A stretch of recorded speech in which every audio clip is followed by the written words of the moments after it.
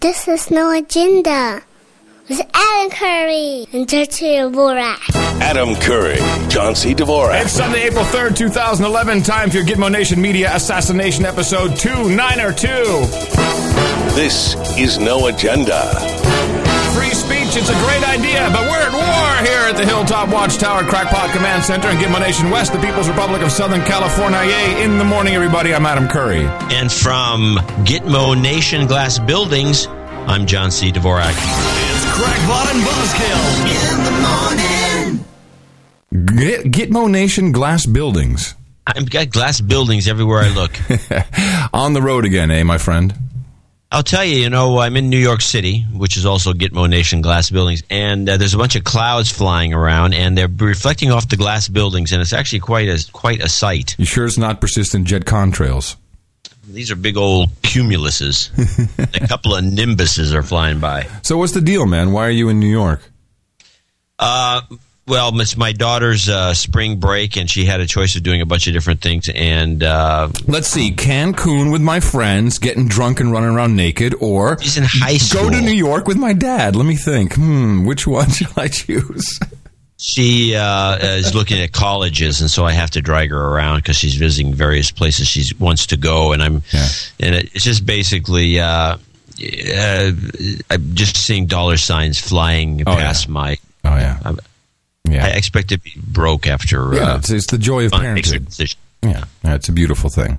So she's here looking at some places, and in the process, since she's in performing arts, we have to go see a few plays. Ooh! So we saw a couple so far, and we're going to try to see Spider-Man. Yeah, that's what we want the review of.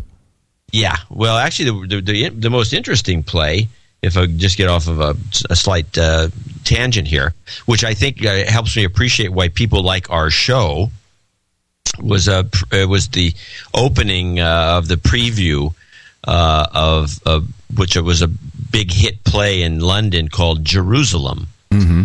And Jerusalem's about, and everybody was kind of, and I think the audience liked it, but I think there was a lot of Anglophiles, and I'm not absolutely sure, but and my wife liked it, and my daughter liked it, but I think they didn't quite get it until I explained to them, based on during our moments of deconstructing Great Britain and the drunkenness, futility of life, and all the rest of it, is extremely well explored in this play. It's a very depressing play about essentially drunken British youth, and that was my life that was my life for 5 years. I don't need to see the play. I got the T-shirt and the DVD.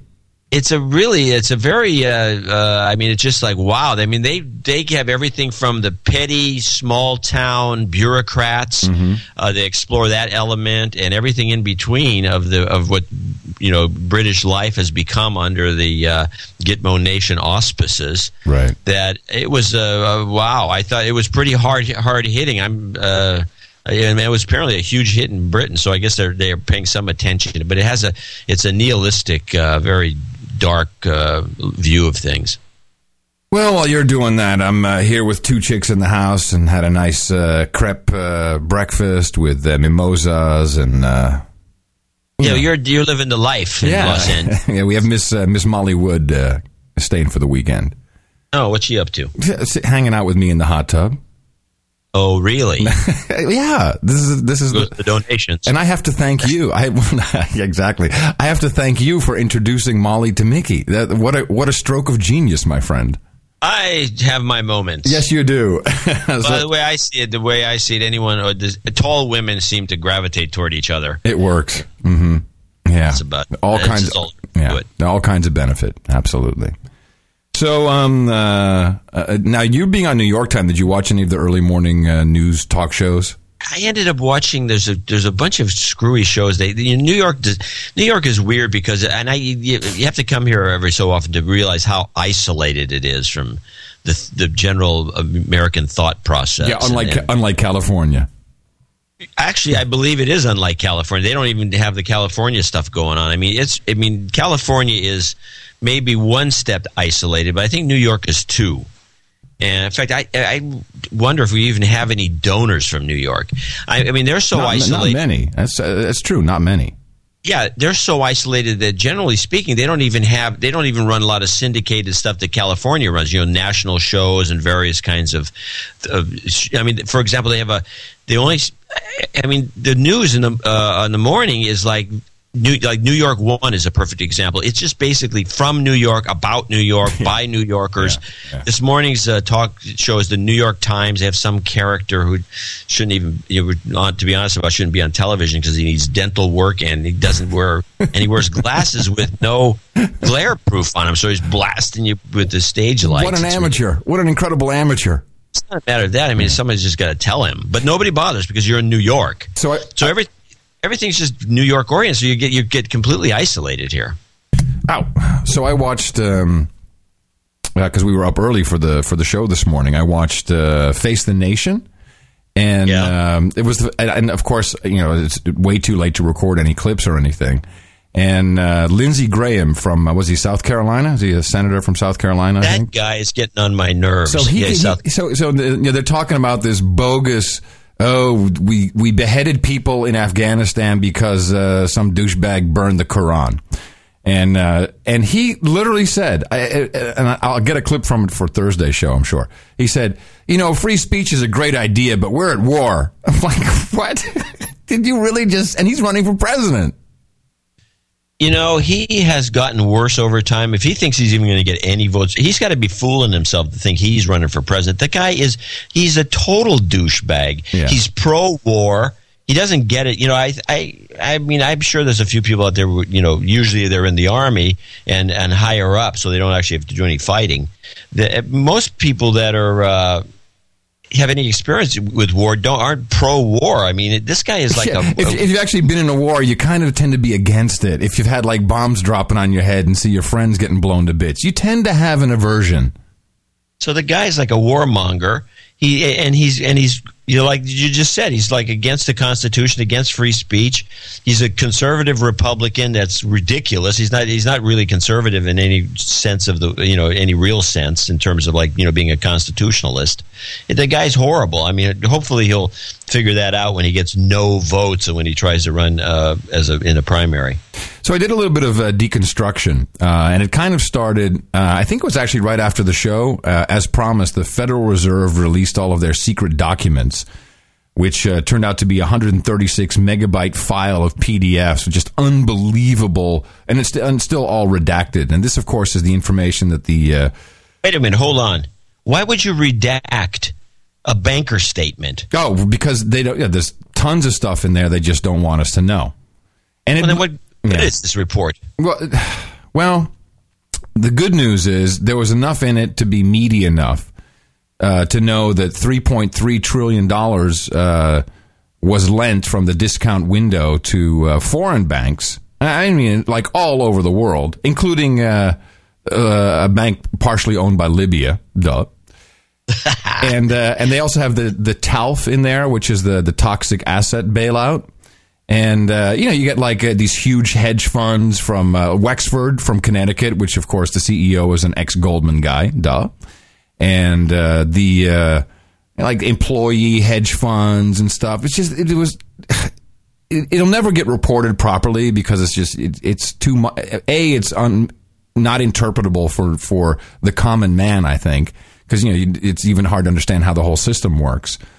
But then to see the ripoff, the blatant ripoff, where all of these guys just should have gone out of business, literally. And instead, no, just borrow our money. So that led me to, especially the Libyan bank thing, led me to a couple of other interesting points. The fact, well, actually, Ron Paul was on the antiwar.com podcast, and someone sent me a copy of it. And he said, now knowing that the Fed will easily lend money to anybody, including banks partially owned by Libya, and that they do it secretly, he comes up with, if I ever kick the bucket, John, and he's not president, make him do the show, because he'd be perfect for it. But listen to how he deconstructs the financing of the rebels. All right, now, your colleague, Representative Dennis Kucinich, has gone on the record saying that this is impeachable. Do you agree with him about that? Yeah, I think it's impeachable in the sense that it disobeys the Constitution. But how many presidents have done that in the last 100 years or so? It's an offense that is unconstitutional. Congress should take it upon himself. I don't imagine it's likely to lead, to somebody introducing a resolution to impeach him, because I think it would distract from, something we can do more immediate, like denying all funding for the war, or make the Congress vote on this one way or the other. Mm-hmm. Well, that certainly would be something to see, the Congress at least attempt to deny funding, but Hillary Clinton made the statement yesterday or the day before that even if Congress did refuse to provide funding for it, that they would just ignore it under the plenary and inherent powers of the presidency. Yeah. When you think about it, how secret funding can occur, through the Federal Reserve System, what does it matter? What does it matter that Congress is? We're totally irrelevant. Just released figures said the Federal Reserve had loaned money to banks and other governments of $3.3 trillion. So, if you need funding and the Fed create it, why not? And they set up a central bank. The rebels in Libya have already set up a central bank, so maybe we've loaned them. I wonder if they've come to the discount window yet. And I bet you that's exactly what's happening. I'm sure of it now. Yeah, they just roll up to the discount window. Hey, it's Muhammad here. Hey, man, give me some money. At a central bank. Yeah, with their central bank. It's amazing. The central bank of No Agenda. Wow, wouldn't that be cool? We could borrow a couple trill. Yeah, we could build something. I got a call yesterday from a reporter, and this is a testament to the show, which I'm quite proud of. A reporter from the Washington Post. And what would you think of that newspaper, John? Are they okay? Well, it's compromised, but I find it to have a lot of it. It's well written. So the guy, Paul Farhi or something, he says he knows you, actually. Does that ring a bell? Paul Farhi? Sounds very familiar. Yeah. He says, Adam, I'm doing this piece on Andy Carvin. And I asked, Andy Carvin is the senior strategist at our national treasurer, NPR. And he's the guy that's collecting all the tweets and passing them through the organization as news. He says, so I asked Andy, does anyone kind of, because he's as this reporter said, Andy's like a little mini celebrity now. He's got the social media vibe. He's with all the hip kids. Oh, I know who this is. That's funny. And he says, so I asked Andy if there was anyone who was critical of what you're doing, and your name was top of the list. And I'm like, did I call him a douchebag? I probably did, didn't I? Well, I don't know. Play this jingle. It'll jog my memory. Oh. Douchebag. Yeah, I think so. And I said, well, look, I got nothing against the guy personally, but, and I have problems with, and I had to go back and explain. I said, do you know what I do? Yeah, you're a blogger, you're the ex-VJ. I said, no, I'm not. So I had to explain about No Agenda. And he said, yeah. Whoa. Whoops. Looks like we just lost all contact with reality. Okay. Well, there you go. The minute I start talking about them, they pull the plug on me. It's unbelievable. Is that a coincidence or what? You play douchebag and boom, they pull the plug. It's like, cut him off now. He's on to us. Stop it. It was pretty screwy. It's par for the course. What's the guy's name again? Andy? Well, do you want the stream to go down again? No, I need to spell it. Andy Carvin, Carvin. C-R-V-I.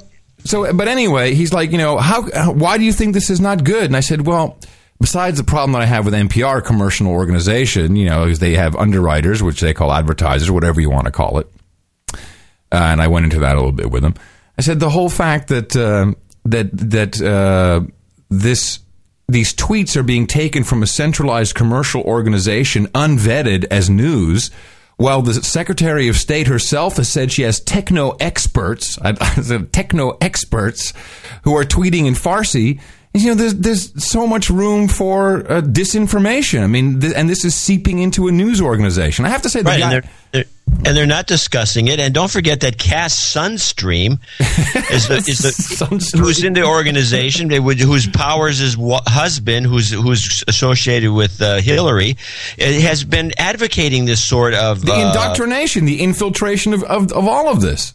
Yeah, so I wouldn't believe one tweet that they reported on, and so this guy, so he was our reporter friend was shocked by this. Well, I have to say, he said, I never thought of it that way. I said, this is the problem. It's the whole fanboyism. Is no one's questioning this. You can't even vet this stuff technically because you don't know what IP address it's coming from. You have no idea. It could be coming right from the State Department, from Washington. He says, yeah, but it might not be true. I said, exactly. He said, you're making my point for me.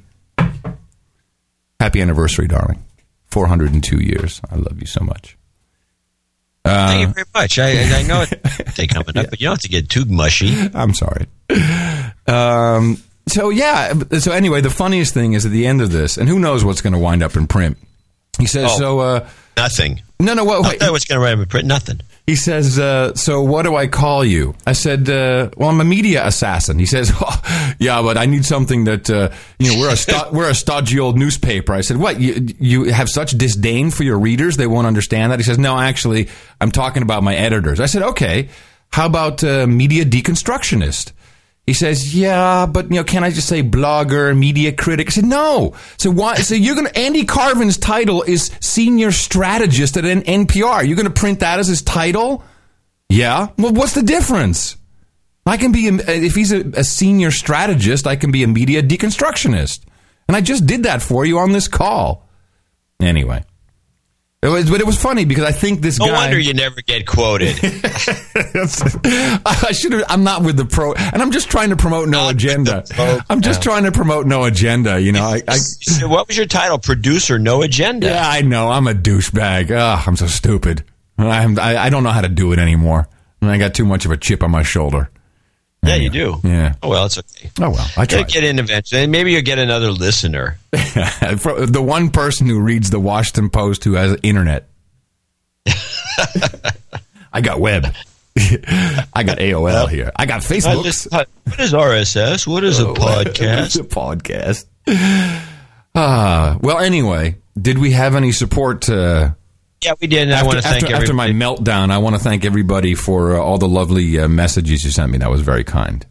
Yeah, well, Adam seems to, of course, some people misunderstood what you were up to, thinking you were criticizing the audience when you were actually depressed about the Constitution. In fact, you actually made it worse by playing the Ron Paul thing because apparently, what he says is that, the Constitution's dead. Yeah, I know, but I'm over it now. It's like I've been able to lift myself over that hump, but it was a wall that I hit so hard during the show. I'm like, it's just all over, and now at least I've come to terms with it, and now that I hear, future presidential candidates saying, free speech is a great idea. Yeah, great idea, but who needs it? Who needs it? So we might as well just run this puppy all the way into the ground, John. We're going as far as we can take it. Yeah, no, in fact, I think people have to realize that this show is not long for this world, but we're going to keep doing it as long as we keep getting support. So, and as long as, they leave us alone. Then they probably will as long as we keep our listenership, from actually having, I don't know what to tell you, but let's thank a few people. Ixnay on the Andy K. Arvinay. So Stephen Vanderhav in Belhaven, North Carolina we're going to have, 2 executive producers and actually these all people have to be there. We have 2 executive producers and 1, 2. Now you have to excuse me because I'm scrolling back and forth and left and right on this laptop. 1, 2, 3, 4, 5, 4 co-executive producers and 2 associates. So we have a good group. Good list. Stephen Vanderhav, Belhaven, North Carolina, who gave us a very generous it scrolls over too far. 560, which is $464.60 for his knighthood, $111 for why. Hello, John and Adam. Looks like your meme boots on the ground is spreading like wildfire throughout the media. That's true. Everyone's talking about it. It's like, wouldn't it be funny, John, if actually everyone's listening to this show? Kind of. They're all walking through the Pentagon and through through Capitol Hill, Oh, man, did you hear them? Did you hear him talking about If boots there's on the one ground? guy in the Pentagon listening to this show, I would like to send me an anonymous note saying, yeah, of course, not anyone can do it. Never mind, that doesn't count. So anyway, so he's going to be a knight, which Yes, is a good thing. we should be knighting David him. Dolson, Houston, Texas, 33333.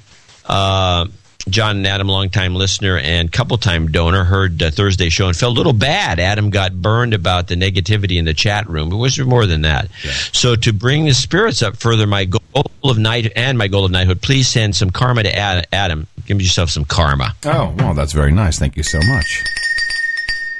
You've got karma. Yay! For his dream about RVing across the U.S. I've watched C-SPAN, and anyone who hasn't has no idea what you guys go through. Yeah, no kidding. I went through another 2.5 hours of testimony about Libya, and my head was exploding. There's literally like gunk coming out of my ears. And then we have a bunch of 300 Club members. Sir Adam Burkpile in Arlington, Washington. Oh, he's from the Pocket No Agenda app. Exactly. He was donating to get Adam out of the pissy mood he was in on Thursday. See, you maybe should get moody more often. I should try that, yeah. I'd like to mention the new version of the Pocket No Agenda, which is a great app, by the way, with the Game Center support that scores who listens to the stream the most. Wow. Hey, Game Center, that's like a whole social thing with the Game Center thing. I got to get that now. That's cool. I like that. This guy's good.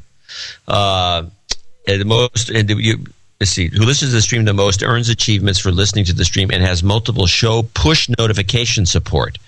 So if you ask people to turn on the optional ads, that would be great. Awesome. So that's awesome. Bill Hertha, Thornhill, Ontario, $300. Dwayne Melicon, Sir Dwayne Melicon, let's get that straight. Also a member of the 300 Club. ITM guy, Sir Dwayne here, just a few episodes behind and just listening to episode 288. That's more than a few. I wanted to donate because that was the kind of show that got me hooked on No Agenda when I first discovered the show. I don't remember 288. I don't remember either. It's probably just like 287. Probably more like 289. Also, I sent my ring size but didn't get a reply, so I'm not sure you got it. I think so, probably. I'm not sure. But it's 12.5 for Eric the Shill if he doesn't have it on his list. And then Dwayne Melicon, Dwayne Melicon. We just did Dwayne. Got to scroll down. You're on the laptop. We'll let you slide. Sean McGrath, Jersey City, Jersey, another member of the 300 Club. Rabbit. No. Squirrel. Oh, I thought it was Rabbit. Need some karma for the new Mac address book extractor from groovytree.com. Oh, well, let me hand that out for him then. You've got karma. Tree.com, available in the Mac App Store. Use it to export your Mac address book to a file so the NSA can't find it. All right. Excellent. It also allows you to import into Gmail, which is the NSA. Yeah, really. So what kind of round robin you doing? Hotmail and Outlook and Yahoo. I would take a little aside here. So I'm at the airport. We're flying to New York, family, right? And who's standing there with his wife? Bill Gates. No, Eric Schmidt. Oh, really? Huh. Yeah. So I went over and chatted with him. But I thought he has his own plane and everything. Well, apparently now that this was his last, that was his last day at Google. Oh, because he's no longer at Google, so all the perks go away. He's working for the government. It's already he could have taken the jet if he wanted to. I'm sure of it. But wait a minute, does he already have the gig? No, but he seems confident. In fact, he's flying to New York to go back and forth from New York to Washington, and New York to Washington, and New York to Washington for some reason. Yeah, for some NSA related reason. I threw that at him because I wrote a column suggesting that Schmidt would be the best choice for head of security, NSA, CIA, something like that, and he thought I was an idiot. So that's did he say? Did he look at you and go, "You're an idiot"? He never said I was an idiot, but he looked at me as though I was. And did you say, "Hey, cool man, that you tried to hide your Google results for your donation? That was awesome." Come on, John. I would never. I gave him a No Agenda show card because he's never heard the show. Right. Oh, well, hold on a second. Hey there. In the morning. How you doing, Eric? He might be listening. He might. But and another aside, where you are mentioning the show card, which I have a bunch, I give them to cops now. And so I'm sitting at a little cafe, a Dean and DeLuca cafe here in Manhattan, where my wife's getting a cappuccino. Luckily, she was at the time. And this very attractive 20-something girl comes up, and she's kind of sheepishly walks up, and she stands there, and she says, "Are you John C. Dvorak?" Really? And I said, "Yeah." She says, "In the morning." No, really? And she was hot. My daughter was there. She can testify. Absolutely. Wait, and she was hot? She was she was hot. Oh, what was her name? I don't know. I didn't get it. I was stunned. you like near heart attack. Like, oh my God. Well, look at what the show is doing. I gave her one of the No Agenda Yeah, look cards. what the show is doing for me. And like, you say, hey, come on my lap and let me tell you a story. I was just stunned that someone would, instead of saying hi, it was like in the morning. That's great. All right. Fantastic. That's my ribald tales of the day. Okay. Dale Thornton in Sydney, Australia is in for $292. He's a co-exec? Member. He's the 292 Club member. Right on. Yeah, and associate executive producer. Oh, wow. Hi, John and Adam. Today I joined the 292 Club to make my first down payment on the Knighthood with a 292 donation. You guys are my number one source of news and help me see through the lies. The lies, I say. Dished up by the lamestream media. Would greatly appreciate if you could mention my iPhone app, Rogue Agent. It gives you a renegade spy's view of the world, allowing you to overlay explosions, rifle scopes, and night vision goggles over the top of your everyday happy snaps. I actually got it. It's hilarious. I got to show it on the Big App Show. It's exactly, hey, your happy snap as seen through a sniper scope. It's really, here's your baby as seen through night vision goggles. It is funny. Yeah, it is. Anyway, he's got some crackpot image overlays, too, which allow Adam to see UFOs in the sky. And he's also donating because he thought you were in a funk and he needed to do something about it. RogueAgentApp.com. That's ROGUE agentapp.com. And that's anybody who's got a sixth sense of humor will enjoy something like that. And finally, Philip Pfotenhauer. Got to be Pfotenhauer in Tampa, Florida. John and Adam have been listening to the show for 2 weeks. Only 2 weeks, but had to donate. Best show on the net. You guys are hilarious. Please accept my payment of $222.22 toward my future knighthood and hit me with a D-douche. Absolutely, my friend. You've been D-douched. Right on. And that's it. And that will wrap up our executive and associate executive producers for this show. I want to thank everybody who contributed, especially the executive producers today. And as you know, these are official, real credits. It's no more or less. Actually, it's a little bit more, I think, than the Hollywood credits you see on TV shows or here on our national treasures.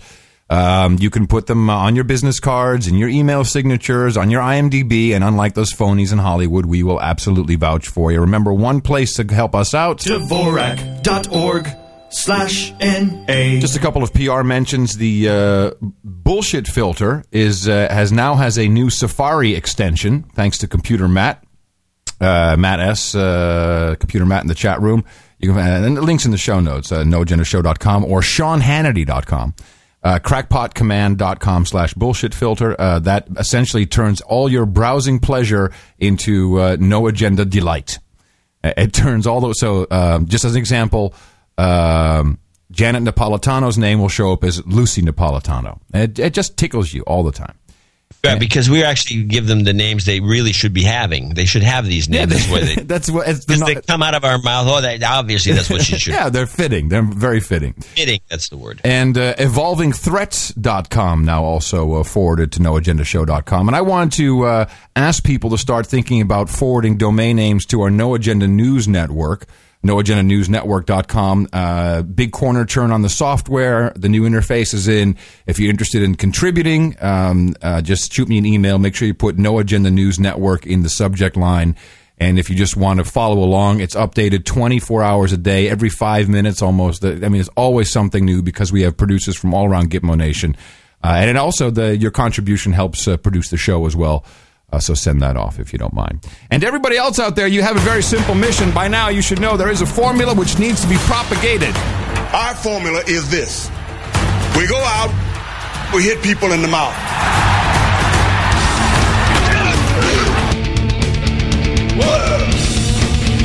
Order. Stand loud and proud to everybody. Shut up, slaves! I don't want to go back to the donations, but I'm going to have to mention something. That okay. We did get a wire transfer in from David Horbeck III for $333.33, so he becomes the third executive producer for today's show. And he has a couple of requests. This took a while for this transfer to come through. One is some karma. Okay, hold on. I got that here. You've got karma. Yeah, David Horbeck III. He wanted to make sure he said that. But he's the one who wrote the WTC 7 Won't Go Away jingle. Oh, really? Oh, well, crap. Now I got to go find it because it's... Wait. He's requesting you either, if you still have it. Well, yeah. If you still have the long version. Well, you know what it is? It's I think it's actually from a song or something, and it's the a cappella version. And so I always cut it off after the first WTC7 whatever, because it just takes so long. But if I could just find it here for a second, I know I have it, but I haven't played it in such a long time. Say something while I look for it. Well, anyway, so he's wondering whether I didn't know there was a long version, but he says you can play at the end of the show, maybe, which would be kind of cool, instead of having to scrounge for it right now. And he and anybody out there who is outside of the country, especially, can't seem to get a donation in, you can use a wire transfer. We do have the information. Just somebody send me an email, john@dvorak.org, and I'll send you all the details of how to do a wire transfer. And if you want to just send us a check, you can do that too, which is listed on the noagenda.com Dvorak.org/NA page, and also noagendanation.com/NA, and you can also click to the donation site from noagendashow.com. Okay, you are such a professional. I have located said jingle, and it should be... Oh, Jesus, opening in iTunes? Really? Really? Really? Opening in iTunes? Really? I hate that. WTC7 won't go away. That's it? I don't know how to tell my baby. And that's why I always cut it off there, because of that. Yeah, it needs to be tightened up. But he says that WTC7 is a personal pet peeve of his. Yeah, well, and rightly so. I'm down with you, my brother. Hell yeah. We're coming up on the 10th anniversary. Okay. 10th anniversary. Yes, onward indeed. So, bad news. You've got no clips. Yeah, my clip machine fell apart, and I didn't get any clips, so I'm out of clips. I don't have any clips. That's I could have. I wish I was when I'm in these hotels, which is really distressing. Is you'll see a clip go by, but you don't have a. They haven't put DVRs in the rooms yet, right? Right. This is what you need, because you got to stop it and go back and clip it. But so, well, luckily, I have some longer clips, and some of them I think will be quite interesting to listen to. This first one that I actually wanted to roll out, let's just stick with what is the news of the day again? Oh yes, Charlie Sheen's concert tour sucks. Yeah, that's the main news. I'm sure. Huh. Yeah, oh yeah, people are booing him for his concert. Booing him. Yeah, duh. You returning the money? Duh. Yeah, duh. But Russia today is really on a rampage. They are so out to discredit everybody and everything about this war. And, of course, Russia and China, both on the Security Council of the United Nations, are uber-lords, who we are now the bitches of. They abstain from voting on this whole Libya business. And, the propaganda war is on. But very interesting, this reporter Susan Lindauer, she reports, she's in Washington, but I guess up until 2003, she was actually, Libya was her beat. Well, can we stop for a second? I want to just give everybody a little piece of background, which is that if you recall when this Libya thing was first in fact, even all this stuff breaking in the Middle East, the Russia Today and the news and the blogs and the Russians that are in the Middle East, and we were reporting on this show. They were saying there was nothing going on. Yeah. No, of course. I mean, all of it's propaganda. All of it. There's nothing. The only thing that kind of might have some validity is here, just a little bit. Who knows? We get duped all the time. Yeah. But this woman comes out, and so she followed Libya. It was her beat, and I think she once in a while she slips into a kind of an accent. It sounds like she's even a Russian spy. But she lays into the whole reason behind this and completely pulls out the Lockerbie thing, which I thought was fantastic. And she has a lot of details that I think we should listen to. Without having thought it through, as you say. That's this was. No, I know. That was sincere, right? She's like, you got to be nuts. Let me tell you the real story, douche. It's very badly done. I will tell you that because of my knowledge of the Lockerbie issue, last summer we began to hear some very interesting gossip about Gaddafi. I love how they keep throwing guns in all these reports. You know, whenever we're talking about Libya, you just got to have guns rattling in the background. It's getting a little everybody's annoying. doing that. Yeah, it's very annoying. It's a distraction of some sort. And it's obviously trying to trigger when you're listening to something and watching or hearing gunfire, it's going to change the way your brain works. Yeah, you think just a little, maybe, but it really comes apparent when you don't watch the video. All right, so let's continue. We began to hear that Gaddafi was pressuring U.S. and possibly British oil companies, and it may also extend to French and Italian oil companies, all right? And Gaddafi was pressuring U.S. oil companies to reimburse Libya for the payments to the families of Pan Am 103. You see, there is this very important detail that Libya had nothing to do with Lockerbie. No, hello, important detail. Just a little detail. They had nothing to do with it. How many years have we been talking about that possibility? Since the beginning of the show.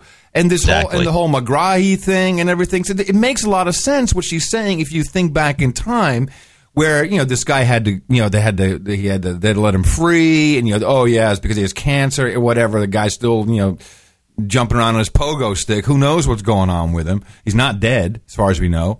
And and listen to the details she has about how much money Libya had to pay to the victims of Lockerbie, or the families of the victims of Lockerbie. And the United Nations had imposed sanctions on Libya and forced Libya to pay damages to the families, $2.7 billion. And they had wrecked Libya's economy with sanctions. And now, last summer, we began to hear that Gaddafi was pushing the oil companies for reimbursements of the costs to the Libyans. So you're saying that's what triggered this now, are you?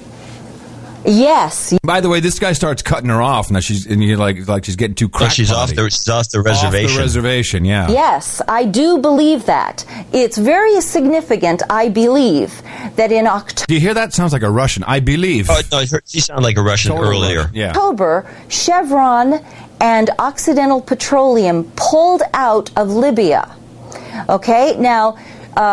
Italy, France, Britain, and China, Germany, all those countries are still in Libya. Okay, those countries are still there. But the United States pulled out. And I believe that at that point, the United States began to think that they needed to do something to remove Gaddafi because he was going to continue to demand, behind the scenes, he was going to demand that Libya receive compensation for the sanctions that they suffered wrongfully for 12 years. So the way I see this, and of course we've looked at a lot of these angles. So our belief from the evidence that we have, or the documentation, is that it was a CIA flight. There was drugs on board, a CIA team. Talking about Lockerbie. Yeah, Lockerbie. And they had to cover this up. And there's more going on in Lockerbie. There's all kinds of pedo bear stuff involved with this as well. But I'll just put that to the side. The CIA had to cover this up. So they blame Libya, blame Gaddafi and his henchmen, And of course, the whole world goes crazy about it. Oh, this is nuts. So he's got to pay this money back. And this is not sitting pretty with Gaddafi. And so maybe this is just a Gaddafi-CIA war, which makes sense now that we have CIA boots on the ground. Obviously, if we're going to stick with that theory, which I think is the right one, and anyone who wants to verify or look at this in more detail, go back into newspaper archives for all the papers in the UK from the crash itself for about a year and a half. Those papers explored this situation and came up with most of this, the real facts that were covered up, and then they explored the cover up, and then the whole thing became a joke. And the way I see it, they blamed it on Gaddafi because he was already involved with terrorism, and they wanted to get him off the terrorist track anyway.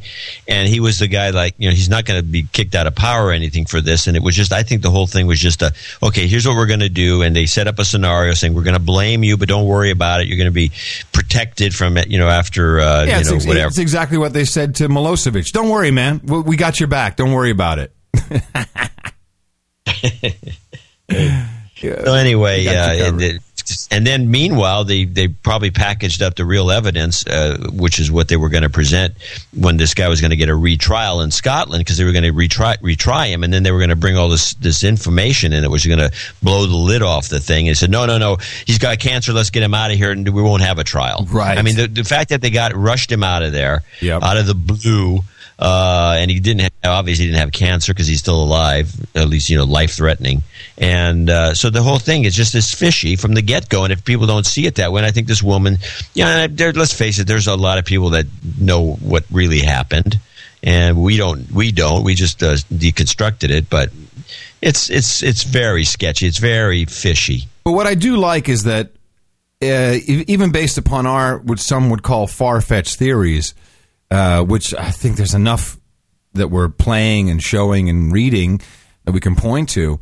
It gives me hope that there are actual good people around, and that not everyone is always on board with all the program. It's not like it really isn't like the Bilderberg Club has all sat down and said, let's do this, yo. Because clearly the UN got duped into all of this, where it was essentially a CIA operation that had gone wrong. And it seems like there's a lot of confusion. Like not everyone's on board with the same program. You know what I mean? Yeah, and then more recently, it's possible. I still think it's because Libya, and I'll stick with this, has gotten in bed with the Chinese and the Russians for oil.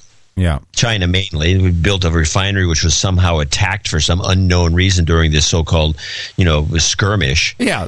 I'm sorry. The Chinese refinery blew up. Aww. So, I mean, the whole thing is this is a setup. But, it is what it is. But looks like, we've kind of bailed out. I don't understand the conservative mentality about this, by the way. Oh, we have to take the leadership role, because if anybody else does anything in the world and we're not the leaders, then we're diminished in the eyes of the world community, and it's going to be bad, and people are going to think Obama's a weenie, and we're going to get bombed. They're going to get nuked from, the fact that I would look at it from a more positive perspective, saying, look, we got this thing where we want it. We sucker the NATO people and a Canadian to take it over, and we get out of it because we got enough troubles of our own. Is that not a good thing? I don't get where we have to. We have to be the. I think you're missing money. I think you're missing one critical point: is that the military-industrial complex is kicked into gear, and they're like, "Hell yeah, buy some of my shite." And I think that's the big problem. Is they're just seeing more money, more money, more money. So, and they've got so many of, Congress in their... Yeah, well, of course, it's their bread and butter. So they love that. We need more terror. We need more wars. And this is, what is it costing now? Like $500 million a week? $300 million a week, the Libya conflict, the last I heard. So there was more funny stuff in the media, and this was amazing. On CNN, they always they try to do the Fox thing where they get like the hot women, but they get the really, really, really dumb brunettes. So, I mean, seriously, and you have to see the video of these two. And I don't want to sound, I'm not unfriendly towards women at all, but this is so feminists should be outraged that women are being abused in this manner as symbols just to distract you, to not hear what's actually happening. But they all pretend to be incredibly intelligent. And this one girl, there's two, and they're co-hosting this interview with a former CIA guy who starts off, and I'm going to skip the whole first half. He starts off like kind of with the program, and it's all about boots on the ground. And then he turns on him, and he turns big time. And they're so, they don't know what to do. And one of them has this like really yellow, summery, frocky shirt on, sleeveless, with frilly laces and everything. It's like, and the smoke is coming out of their ears because they can't figure it out. And listen how they try and shut the guy up. I'll give you a little bit of his, as he goes. He also went off the rails. This is happening more and more as, of course, they had all of their top anchors in Japan. So we don't know where to put the people who can actually put a sentence together. So we've got it's fun watching television because everyone's an idiot. There was a UN resolution and that didn't work. Aerial bombing has continued and has impact, but it hasn't defeated them. Now we're at the stage where we're going to apparently try to train and arm the resistance. That takes a long time. I don't know if we have that time against Gaddafi. What we're seeing is the president putting himself into a corner where his only option is ground troops. But that's something that is that's something that no one says that they want to do in this administration. I mean, they simply don't want to do that. They don't. Well, the choice may come down to admitting that it was a mistake and being defeated in the sense that Gaddafi survives, or putting ground troops in. Nations are a lot like people. They don't like admitting to mistakes. And maybe they don't want to put them in, but when it comes down to looking defeat in the face, I wonder. You led the CIA's unit that tracked Osama bin Laden 1996 to 1999, and you believe that, much like that situation, America's involvement in Libya could prove to be a recruiting tool for extremists. Why? Oh, it's absolutely a recruiting tool. It's the American-led West attacking a Muslim country that has oil. They've been very careful to say it's not the American-led West, that NATO has now fully taken over the operations. Our firepower was used in the beginning, but that this is a coalition that includes Arabs. I love how she's read the report. Like, she's really reading from a script. Talking points. Yeah, no, there's a guy who can barely type as fast as he has to so she can read it. Ugh. That may fool some Americans. It's not going to fool the people who sympathize with bin Laden and other Islamists. This is really a U.S.-led operation. And you talk about the Arab states that are involved. The Arab states are tyrannies that are hated by their own people. This is a piece of theater set up by Mrs. Clinton and Mr. McCain and the bipartisan. All right, whoops! Oh my God! What theater? What? Wait, you can't say that about Lucifer Clinton. No. Group that loves to intervene abroad. In the Muslim world, this is Americans killing Muslims again, and it looks like it's for oil. I just want to ask, are you trying to have it both ways in saying that, okay, these are tyrannies that hate their own people? Well, that's why we're helping, because in Libya, it was the people that wanted Gaddafi out, that they were tired of it. So weren't we then supporting Islamic democracy, I guess you could say, in these countries where they're tired of totalitarian rule? What? If we were supporting Islamic democracy, that would be one thing. But if you listen to Mrs. Clinton and especially the rather crazed Miss Rice at the UN, this is all about democracy in a world where democracy is not going to take hold. Wait, I can just hear the guy in the IFB. Get him off, shut up. Shut up. I think it's very clear, Michael Scheuer, that you are no fan of this policy and this administration. I think calling Ambassador Rice crazed is certainly a significant charge. I don't know. I've just listened. A charge? A charge? A charge, really? It's not a charge. It's just a valid observation. Where, that's only my impression. And I have to say, this is not a Democratic problem. This is a Republican problem, too. Both parties love to intervene in other people's business where there are no U.S. interests at stake. and where we spend enormous amounts of money at a time when we're nearly bankrupt. Get him that off! Doesn't seem to me to be a wise practice of American statesmanship. That's a whole other story. That to call the United States bankrupt, the United States is running humongous deficits, yes, but the economy and this mission in Libya are two separate issues. They're not separate issues, ma'am. You're just carrying the water for Mr. Obama. I'm certainly not carrying anyone's water, and that I have a water head, but I'm not carrying anyone's water. And I will assure you of that. Michael Scheuer, thank you so much for your time. We've had a very long, exhaustive interview. You had plenty of time to give your point of view on that. We're going to be right back. It's 38 minutes past. Thanks, Michael.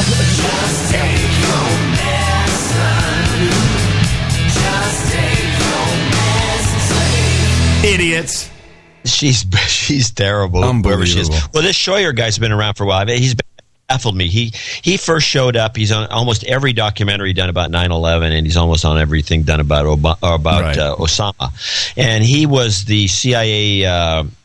He was a part of some group called the terrorist or Osama bin Laden division or some horse crap, and supposedly retired. And I've always wondered whether or not he's still working for him in some way, shape, or form, because he tends to be. He's a very, very yes sir, no sir kind of overly.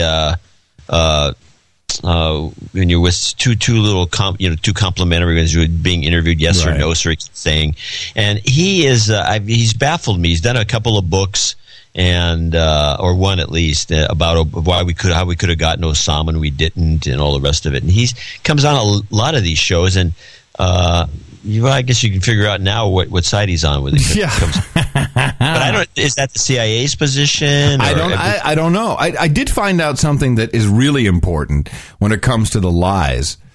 Forget all the breaking the Constitution, etc. What is being heralded by Lucifer Clinton and by George W. Obama and what's Rice's name? Well, it's funny her name's Rice because you want to say Condoleezza. Yeah, you do want to say Condoleezza, but that's not correct. They think Condoleezza too. You could say Right. I don't know what to call her. Beelzebub Rice. All right. Call her Rice. Right, Rice. All right, Rice. So they're all saying, well, the Arab League, they came to us, they begged the Arab League. Well, let me give you some details on the Arab League. There's 22 full members of the Arab League. When they took this vote for the no-fly zone, only 11 were present, which is not even a quorum. And apparently, Syria and Algeria were against it, so they probably were coerced. But if you look at it, really only 9 members of the Arab League wanted this. The others weren't even there. They probably didn't even get the memo. So they weren't invited. Yeah, they know they'd vote no. And that's Asia Times reporting that. Did you? Of course, you can't get that here. What is the? Who were the 9 that voted yes? Do you have it? Probably can't. Well, 6 of them were Gulf Corporation Council members. If you have a second, I can probably bring this up. Let's see, Asia Times. Yeah, but this is good stuff, And it's like, and where's our reporting on this? I have to get this from Asia Times, really? I'm not carrying any water for Obama. I'm not carrying nobody's water. I don't care water. You got to clip that out and use it once in a while.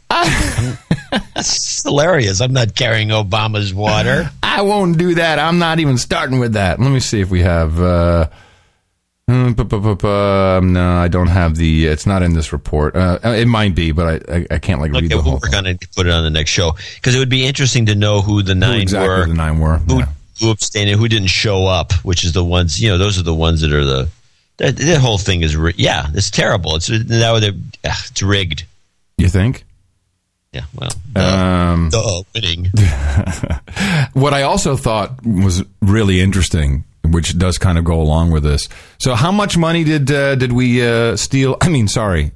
freeze from Libya and Gaddafi? How much money was it, John? The all-time record, $33 billion. Which, of course, is a magic number for us. But now, what's so interesting is we come up with this settlement now. We also have a budget gap we have to close in the United States. And Joe Biden... comes out and says, I've been talking to Billy Boy Boehner, and, we've come up with a number, $33 billion in cuts. I'm like, hey. Coincidence? I think not. You think they're just going to take that $33 billion and fill the hole? Why not? Apparently, Congress has got no control over the purse strings anymore, and it's all a game of house of cards right now with the Federal Reserve, like you pointed out earlier. This is just a complete fiasco. The way the money's being, it's like a bunch of crooked bookkeepers running the country. and there's so much more fun stuff coming out. We didn't. I noticed it, but we forgot to talk about it. The president's speech when he addressed the nation is very important because everyone needs to know.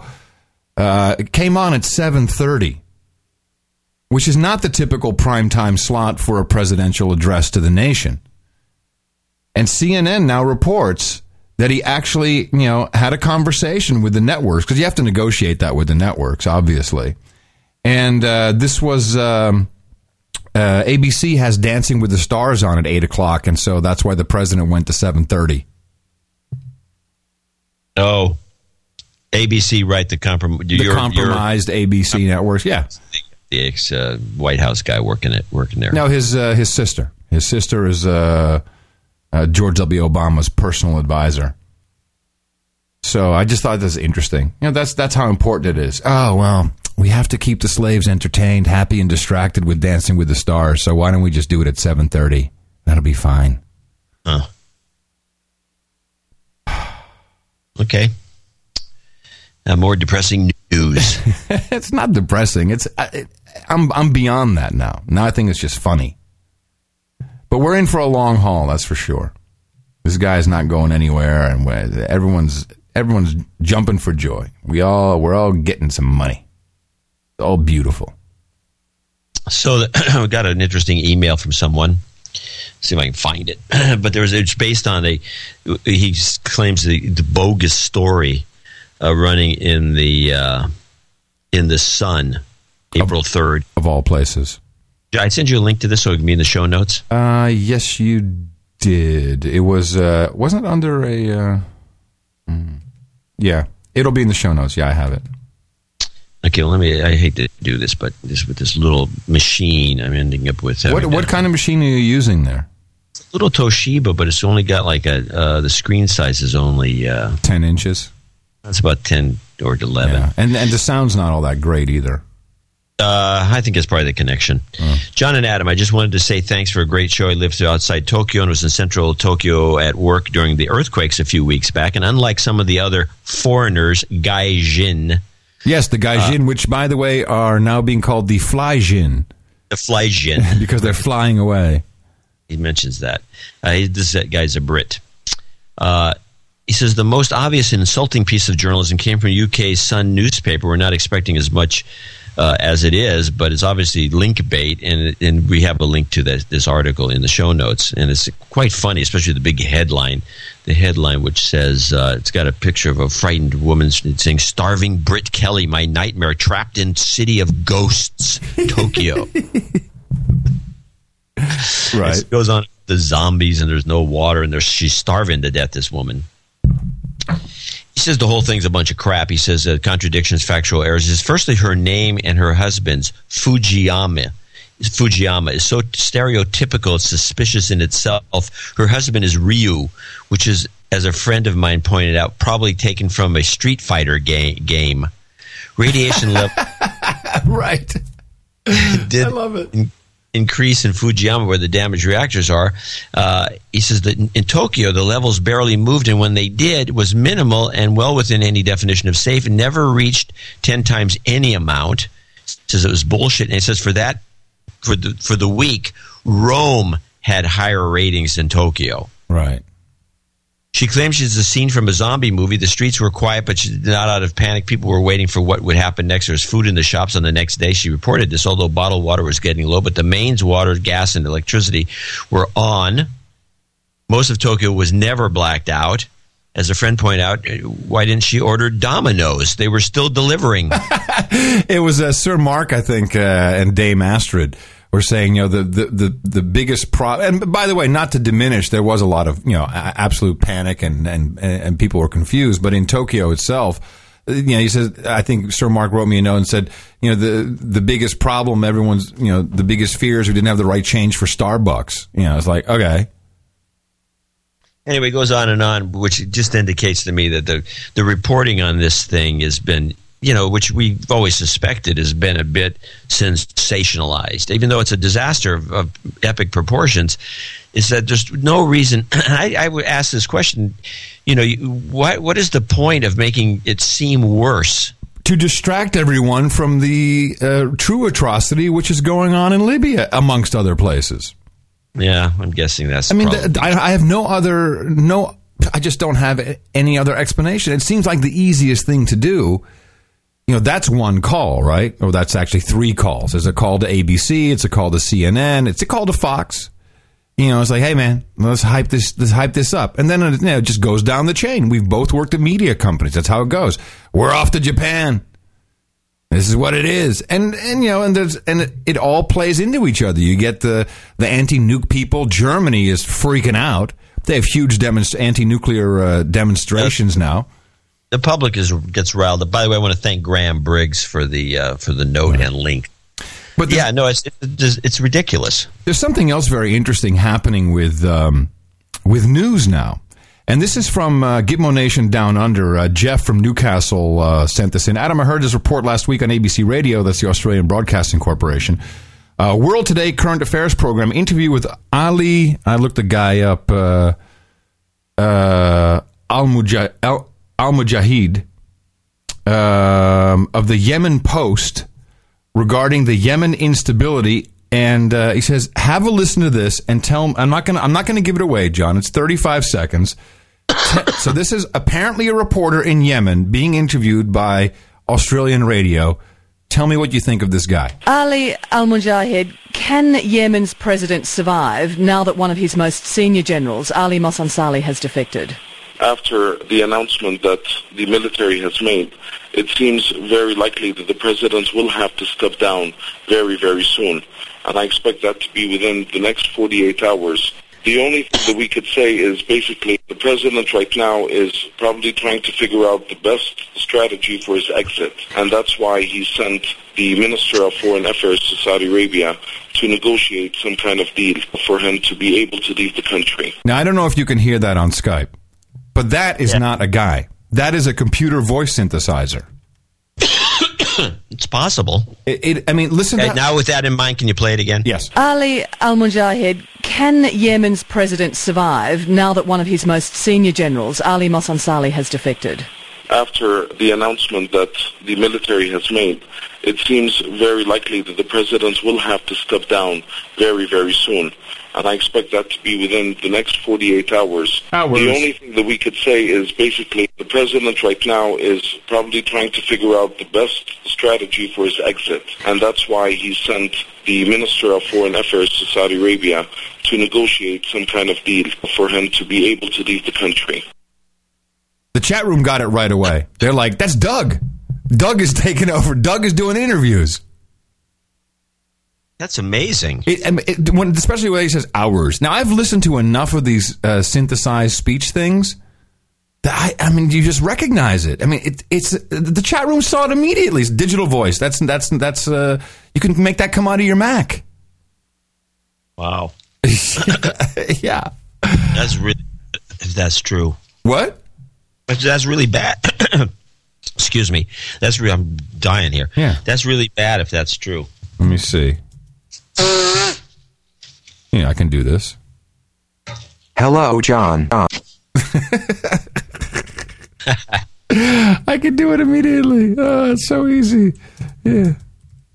Yeah. We should take that whole speech. Somebody should take it. Somebody should take and it. Run it through some speech synthesizers. Figure out which one it was. Yeah. Write it down, and then change the wording just so it sounds right, and run it through various speech synthesizers and see what we come up with. That's very interesting. It's possible. How is New York? It's not possible. I think it's well. Anyway, I think a very good observation there from Jeff. Hey, there was something else. Oh boy, this is. I got to delve into this for a second. What do I always do on Sundays, John? You watch C-SPAN. No. I always watch our president's reality show. Right, that stupid thing you keep watching. The West Wing Week, which was, the title of it this week was Under the Blue Whale, Under the Big Blue Whale. And there was nothing in it, nothing to get. But I do have a minute here from our President George W. Obama's address to the nation. And it's all about the clean energy partnership. Hello, everybody. Hello, everybody. I love that. Hello, everybody. He's at UPS. Sounds like Elvis. He is. Hello, everybody. Hello, everybody. I'll be here all week here at UPS. So he's at a UPS distribution plant center. And he's on location with his little show. Hello, everybody. Hello, everybody. Everybody. I'm speaking to you today from a UPS customer center in Landover, Maryland. Yeah. Where I came to talk about an issue that's affecting families and businesses just like this one. The hookers be too expensive. The rising price of gas. Ooh. And what we can do as a country to reduce our dependence on foreign oil. There it is again. Now it's the dependence on foreign oil. So you know there's a scam coming. You know, you can already feel it. So I'm ready and waiting for it. This week, I released a blueprint. John, did you see the blueprint? No, I didn't. But can I ask you a quick question and ask Adam, see if you can get it? But it's in the middle of the presidential address. I mean, that's... Well, let me just ask you then. Hold on a second. Hold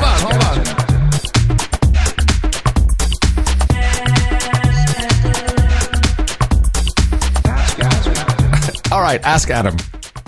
What percentage in terms in the is expressed as a fraction do we import oil wise? How much do we have local? How much do we pump ourselves, and how much do we import? I would say we import 30%. Oh, that's interesting. Is that wrong? No, we import 2/3.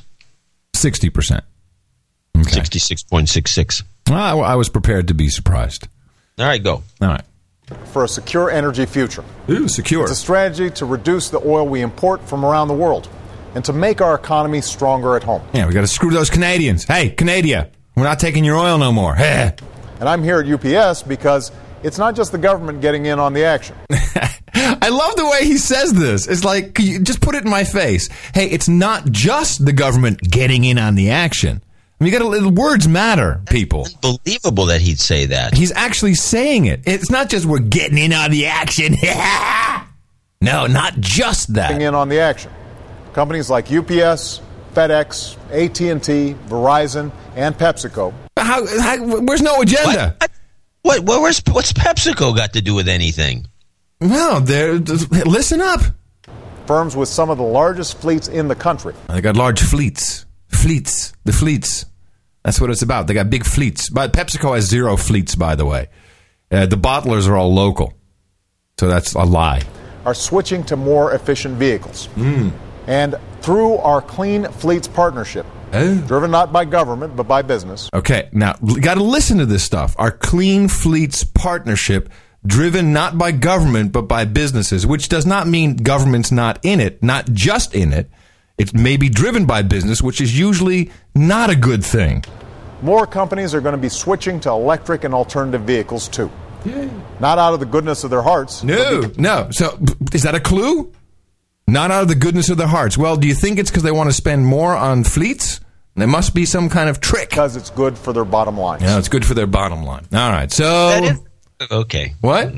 No, go on. You're right. The deconstruct. This guy's giving it all away in his speeches nowadays. Yeah, I mean, I don't know who's writing it, but they're idiots. Okay, so anyway, so I go look, Department of Energy, and so the first thing we got to do is we got to go look at the blueprint, and so I get the fact sheet, National Clean Fleets Partnership. Okay, what are the benefits? And then down there somewhere at the bottom. There's a little note here about the Vehicles Technology Program. Oh, okay. So let's take a look at the Vehicles Technology Program. Prepared by the National Renewable Energy Laboratory, NREL, which is a national laboratory of the U.S. Department of Energy. You got to follow the stream all the way through. And down at the bottom of that page, it says... it is operated by the Alliance for Sustainable Energy, LLC. Oh, really? So this is part of the non-governmental part. So we go to the Alliance for Sustainable Energy, LLC website. Under the current U.S. Department of Energy contract, Alliance for Sustainable Energy, LLC, known as Alliance, manages and operates the NREL. Okay, so they're operating a .gov business. Alliance is a limited liability company, of course, in case anyone gets sued, which is equally owned and governed by Battelle and MRI Global. The contract is valued at approximately $1.1 billion, subject to annual appropriations over a 5-year period. How come we don't get in on any of these deals? Because we don't have a fleet. We need us a fleet. So then you got to go look at all this stuff. And MRI Global, oh my God. I have a, let me see. MRI Global, who just got a new CEO, by the way, in January, a guy who's been in cleanup businesses for nuclear for 28 years of his career, total shill, total setup, completely ready. So this is the company that is contracted. Now, they are a non-profit. Doesn't mean that they don't make profit, but it's a non-profit. But you look at the board, you're like, oh, brother. Yeah, every single douchebag is in there from all the companies. But listen to a bit of this MRI Global promo reel, which is on their homepage. Yay! We're saving the universe! We're awesome! Listen to my pre-canned music! Yoo-hoo! Today, we celebrate.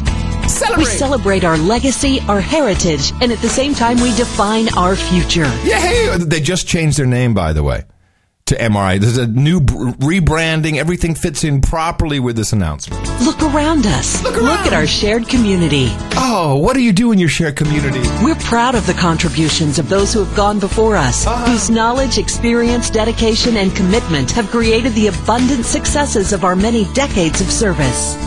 We're humbled by the character and integrity that built our core foundation and yet challenges us to live up to ideals more noble and more rewarding than just monetary gain.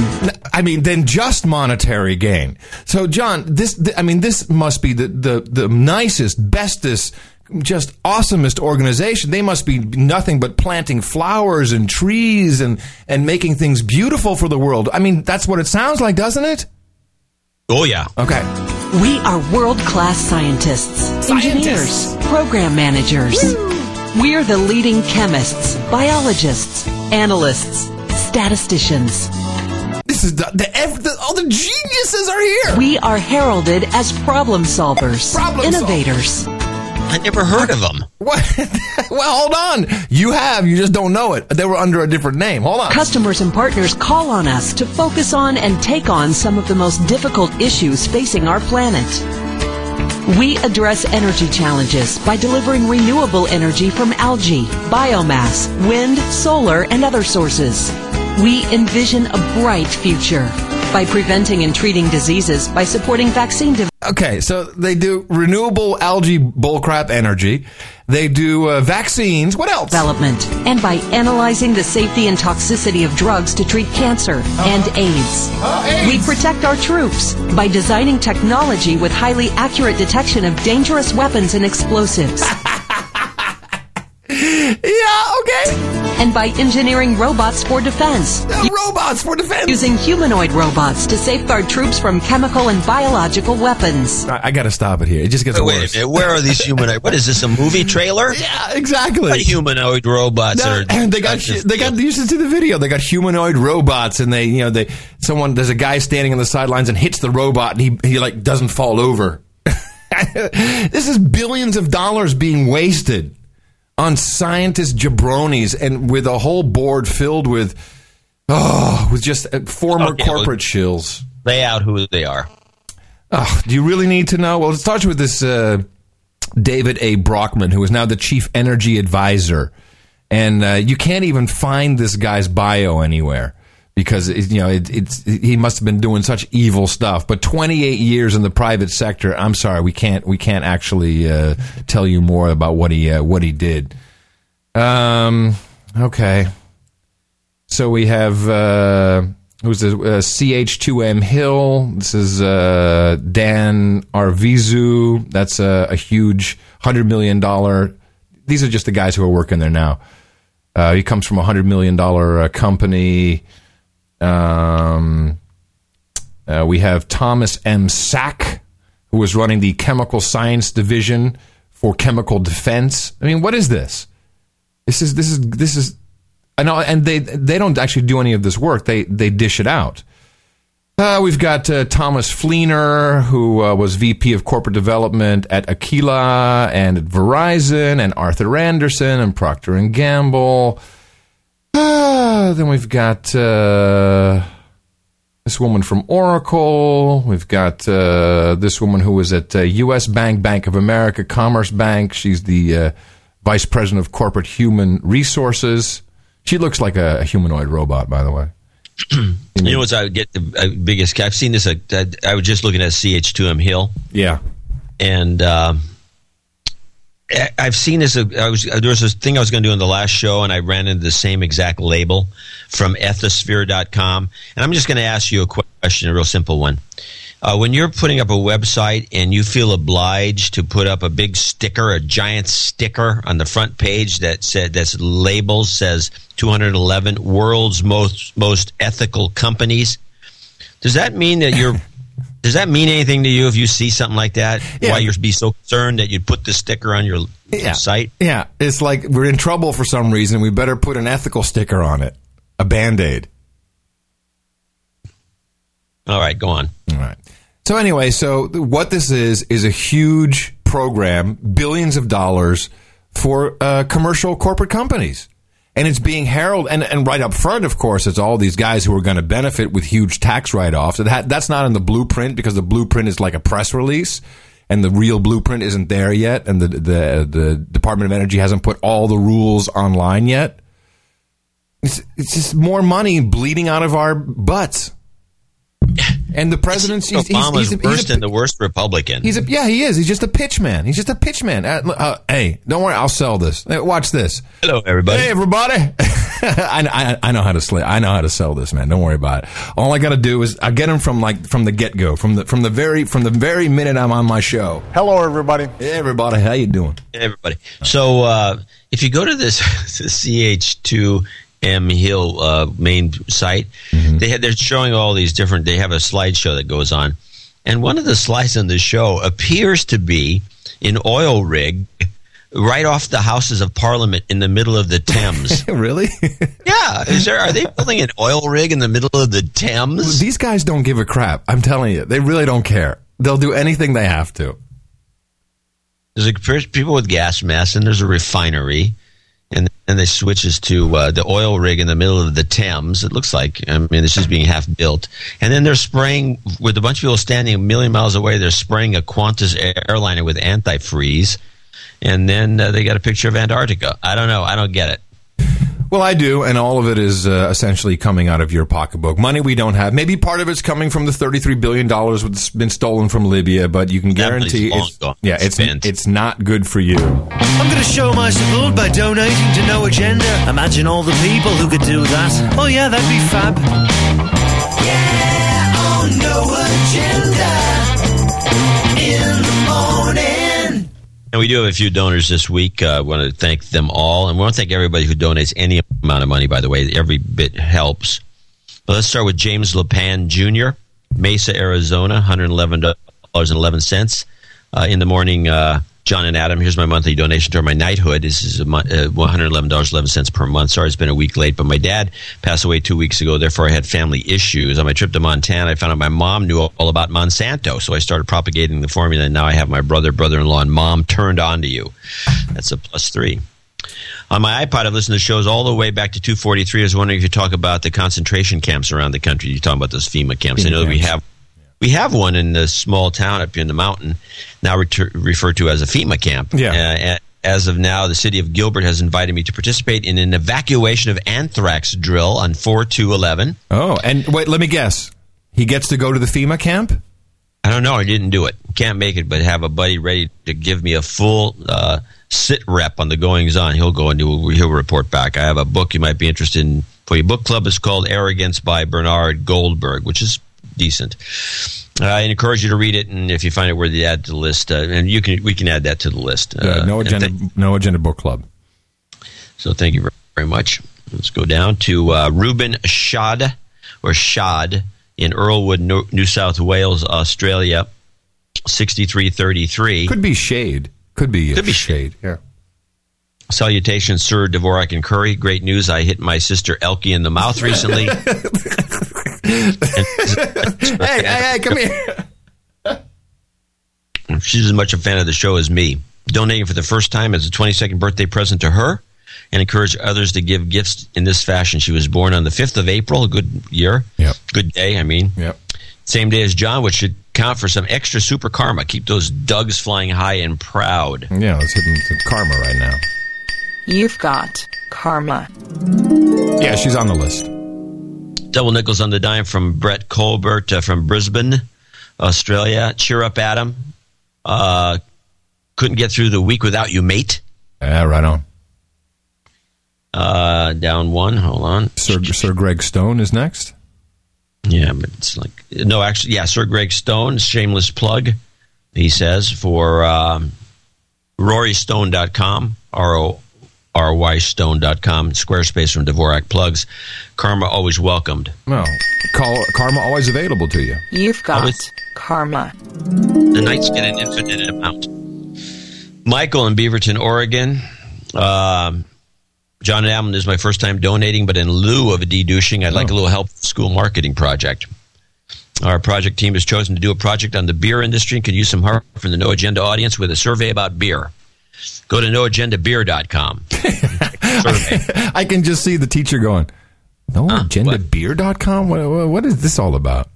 We'd like to end up with a larger than expected sample size and thought this might be a good way to do it. I'll forward the domain to the No Agenda site when we're done.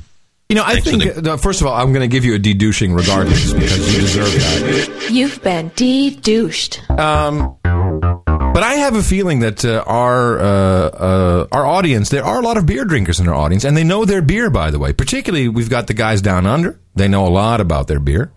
And so we'll get a global audience. That's not a bad idea at all. And he donated to the show. Well, thank you so much. That's great. I could put that on maybe when I get back, depending on what his time frame is, I may put that on the Twitter feed.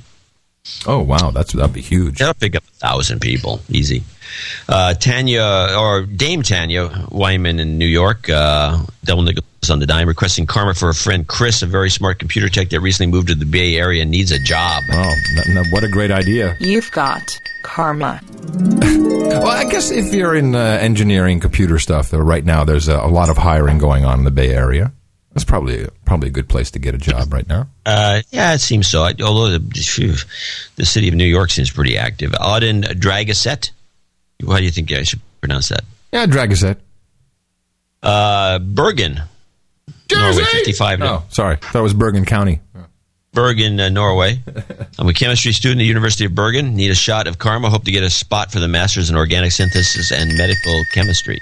You've got karma. Good man. I was listening to a lot of people wishing a happy birthday. I was listening to the No Agenda Producers Update. They got a podcast. And they were trying to figure out your age. And they figured you're turning 59 on the 5th. Is that correct? Could be. Snorresteen. Sir Snorre, actually. Out there in the North Pole, Norway. Good man. Our fearless leader sent F-16s to protect Stat Oil's, the Norwegian oil company's investments in Libya. Nice. They sent the F-16, you mean? Can we get the thing started, you think? Oh, I think we can if we try hard enough. That's your Norwegian? You can try starting it. My wife's in the back. I think worst accent ever. Yeah, really. Contact, clear prop. Do you need the shotgun shell for this, Nora? Yeah, this is really not the right shotgun. That's funny. That shows both our age that we understand that one. Well, it's an old gag. You want to explain it to the non-aviators? No. Joseph Costello, Pittston, Pennsylvania, doubled. Well, actually, 5151. The crazy thing. This is a special birthday shout out for my lovely wife, Mary. Her birthday's on the 4th. She is now as old as I am. How does that work? Oh, for the next 4 months, please bestow the gift of karma upon her. And she's also on the birthday list, of course. You've got karma. Adam Schmidt and Christopher Lawton, both $50, no explanation. Arnold Reistat, Caldwell, Idaho. And he writes, Hi, John and Adam. Please give a shout-out for my daughter Katie's 4th birthday, which was yesterday, April 2nd. So karma would also be really appreciated. Yeah, she's on the list. And she needs some karma. Oh, I'm sorry. Here we go. You've got karma. James at freehollowbooks.com in Summerfield, North Carolina, freehollowbooks.com. Thanks, Jason Petrie of Rock Springs. Petrie as in Petri dish of Rock Springs, Wyoming, for supporting the show by purchasing a second No Agenda Free Hollow book. People go to freehollowbooks.com. These things are fantastic. I use one to keep all kinds of things. Your weed. Yeah, right. Hey, man, I can't find my book. Where's my, honey, wink, wink, where's my book? The book gone. The book is gone. Sir John Matthews, Huntersville, North Carolina. Great show, guys. Best show in the universe. The absolute best show anyone does. Oh, he didn't say. I said that. Keep up the great work. Please send my wife, Becky, a shot of karma. And also this karma for freehollowbooks.com as requested. You've got karma.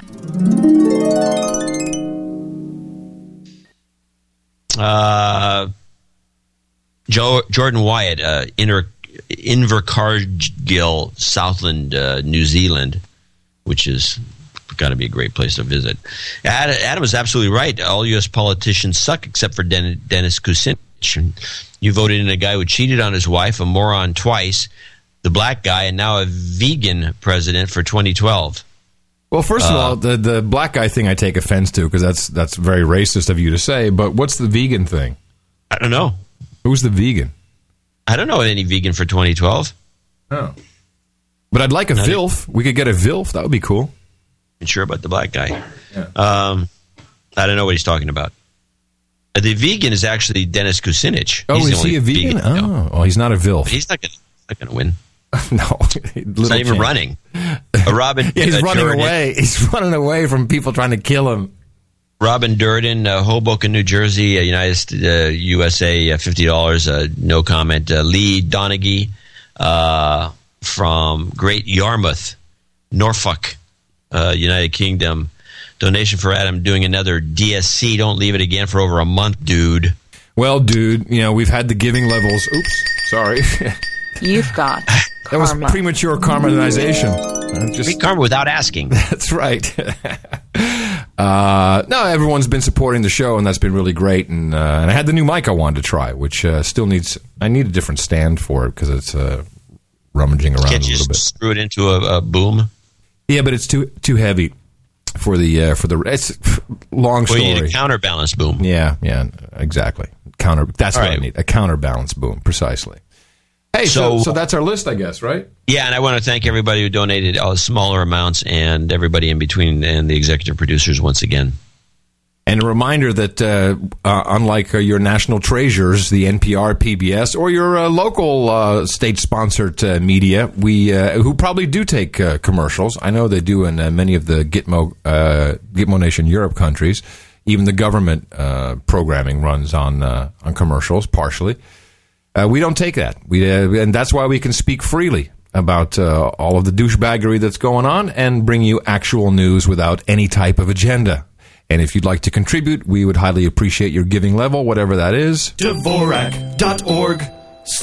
And remember, you can also go to channeldvorak.com or what else? NoAgendaNation.com and look for that. That's a nice site, by the way. Eric's done a really nice job on that. That's pretty beautiful. And eventually people will be able to put their businesses on there. And I'm still looking for someone to sponsor the RV for the No Agenda Nation Hot Pockets Across America tour. Surely someone can hook us up with an RV. Doesn't have to be with a huge one. I would like the one where the living room poops out of the side, but we'll we'll promote whoever can hook us up with that, and it'll be great for the show and get to meet all the producers, and we'll create a great book of this fantastic Gitmo Nation, and it'll be a lot of fun. So we're still looking for that. And let's do this for a second here, John. It's your birthday on No Agenda. All right, Ruben Shade or Shada or Shad wishes his sister Elke a very happy birthday on the same day as my companion and friend Johnson Dvorak was born 5th of April. She'll be turning 22. Very close in age there as well. Joseph Costello says happy birthday to his wife Mary. It's her birthday tomorrow on April 4th. And Arnold Reistadt, his daughter Katie turned 4 on April 2nd. Happy birthday to all of you from your buddies here at the No Agenda Show. It's your birthday, yeah. And we have a night, John. So did you? Hang on. How'd you I get it? did. I had to ship it separately. I was going to say you couldn't get that past the TSA. It's impossible. Stephen van der Have or Van der Have, or however they pronounce it here in the Gitmo Nation, United States. Stephen, please step forward. And we highly appreciate your giving level, as you have now completed the $1,000 required for a knighthood, which means a ring will be on its way for you. But of course, we have a spot for you here at the round table as we now pronounce the Sir Stephen van der Have, Knight of the No Agenda Round Table. Have a seat, my friend. Hookers and Blow, Brent Boys Cabernet. It's all here just for you. Whew, I love me a good knighting. Hello? What the hell happened? What are you doing? You calling room service? That was pretty funny. What are you doing? I didn't come in so loud. I was moving my mic stand, which you've seen pictures of, around, and I bumped the phone, and it came off the hook. Okay. I don't know why it would be so noisy. Again, I'm thinking that there must be people listening to this show, which I'm kind of liking, because all of a sudden I'm seeing the Daily Mail, I'm seeing all kinds of mainstream media picking up on this brainwave scramble thing. You know, where we've been highlighting and been getting a lot of flack, by the way. We say, hey, look, these people are, they all of a sudden they talk backwards, and then it's like, oh man, it's a medical condition. No, this is not. This is happening one after another, and there's something going on. And it turns out this happened to radio host Ian Punnett or Punnett. He's on, I don't know, he's on one of these radio satellite networks, and he was on promoting on Coast to Coast AM. And someone sent me a clip, but the same thing happened to him. So we now have, this is including Judge Judy, which we don't have any audio or video from yet. I know somebody has to have had recorded that from the studio. No, it's recorded, definitely, and someone's got a copy somewhere. If not, they'll be spinning it off, and you better be giving it to us. So listen to, what's the guy's name? George whatever from Coast to Coast AM? Forget his name. George Norrie. Norrie, right. He like, it was almost like, because it's funny because I think that we're not. George Norrie's the one. George Norrie's the one. No, not George Norrie. He has one of the hosts from the network on promoting his show.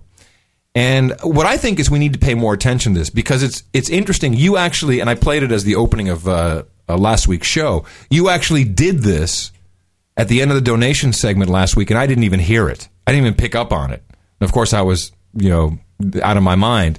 But I think a lot of people just aren't hearing how many news readers and television personalities might actually be being brain scrambled. Listen to this guy. Okay, next hour we'll take your phone calls with Nick Redfern as we talk about one of Ian Punnett's favorite subjects, cryptozoology. Hey, Ian, double duty this weekend, huh? Exactly. Oh, thank you. Were you watching any of the soccer action? Yeah, I did in glimpses, but I'm more fascinated with Paul the Octopus. Yeah. He's picked Spain over the Netherlands, and he's not wrong. So, off we go. Well, it was one of those little main surprises. We walk in the house, it looked like one great big room, and then you could break it up like that. And so he already talks kind of unintelligible, but this is still normal. Here it comes. Each one could have its own separate heat, and I think, wow, that's. I thought it's just everybody give it a driveway, and that depends. Did he threaten the Hoover? Has he not put away the dishes? and a lot of people will keep keeping their shirt off for any reason at all to get it off. Exactly. Exactly. He's not listening. It's like he's like, hey baby, yeah, tickle it over there. Yeah, that's nice. And right there, that's where I want it. Yeah, Ian, exactly. Whatever. Listen Listen to the guy. He's like, in the Hoover and the driveway, and each one could have its own separate heat. And I think, wow, that's. It's just going to really give it a driveway, and that depends. Did he threaten the Hoover? Has he not put away the dishes? And if a lot of people would keep keeping their shirt off for any reason at all to get it off. Exactly. Ian Punnett this Saturday and Sunday on Coast to Coast AM. What the hell did Ian just say? Exactly. Whatever. Exactly. Wow. So that's a beauty. Yeah, we missed that one apparently, but. By the way, for people out there, it's pronounced cryptozoology. Yeah, not zoology. No, that was. Remember, we used to harp on that. We had an actual zoologist say he was a zoologist. We had a clip of somebody claiming to be a zoologist, and it was like, okay, not really. But this is probably too long. Well, it's not that long. The program Nova. And now people are sending me tons and tons of clips about what magnetic forces do to your brain. No, I don't want to play. It's too boring. But come on. Really? It's not. It's boring. Okay. But, they have all these. It's always a TV host, interestingly enough. And you're like, well, we went to see what would happen. And they put a magnet near the guy's head, and he starts talking like that, like a babbling idiot. So really? Yeah. And they can make your, this would be like a fun ride at the amusement park. I don't know if it's good for you. I have a feeling it may not be that good. But they have it all mapped out so they know exactly where different functions are in the brain. And on this Nova episode, link in the show notes, noagendashow.com or SeanHannity.com. And I don't think you should be using that. I like it until we get the cease and desist. I want to keep using it. Shutupslaves.com. They literally say, okay, I'm going to make your thumb twitch. And then the guy puts the magnet over it. It's a big electromagnet.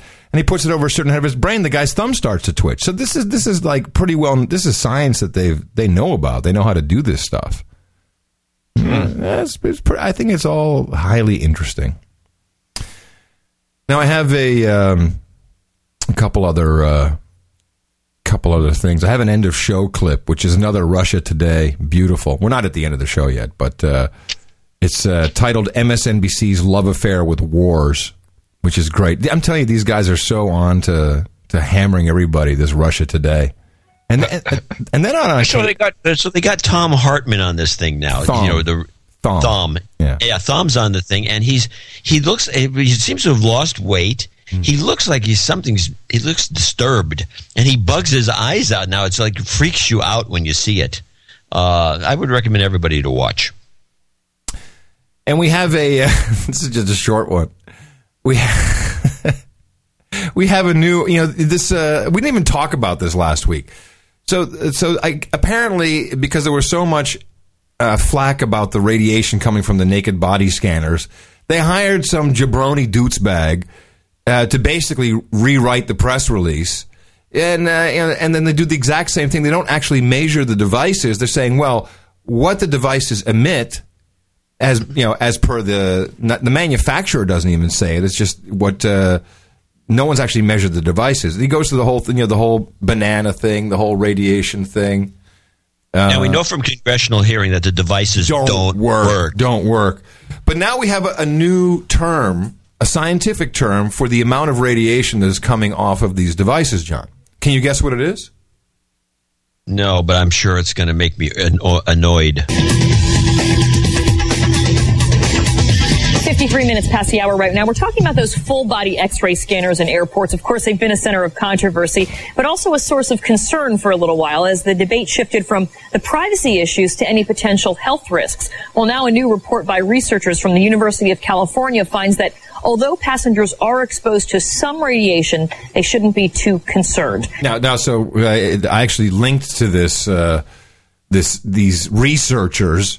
And they did not do any research. They literally just rehash all the same BS. I mean, literally did not research the machines. But even the Wall Street Journal was printing this research. Oh, study shows. Oh, shut up, slave. Well, here it comes. Here's the technical term for the amount of radiation coming out of the naked body scanners. Senior medical correspondent Elizabeth Cohen joins us live from Atlanta with details. So we know that you're getting a dose of radiation, I guess you could say, or a small dose. But Do they know exactly how much is in these machines and what the effect is? They do. And so what these researchers did is they looked at what the dose of radiation you get is, and they tried to put it into terms that regular people can understand. And so I'm going to use a term that they didn't use, but they basically say that the amount of radiation you get is teeny weeny weeny. There you go. Oh, no. That is disgusting. Teeny weeny weeny, John. It's teeny weeny weeny. I'm the senior medical correspondent. All right, here it comes. Teeny weeny weeny. They looked at what the dose of radiation you get is, and they tried to put it into terms that regular people can understand. And so I'm going to use a term that they didn't use, but they basically say that the amount of radiation you get is teeny weeny weeny. This is like, well, how much more insulting do these people have to get before the public gets outraged? Forget it. No. See, that was my meltdown last week. No. I'm just sticking to the people who listen to the show, and I'm happy that we have them. that's all we need. So Jay, myself, and Mimi went through SFO a couple days ago to come to New York, right? Right.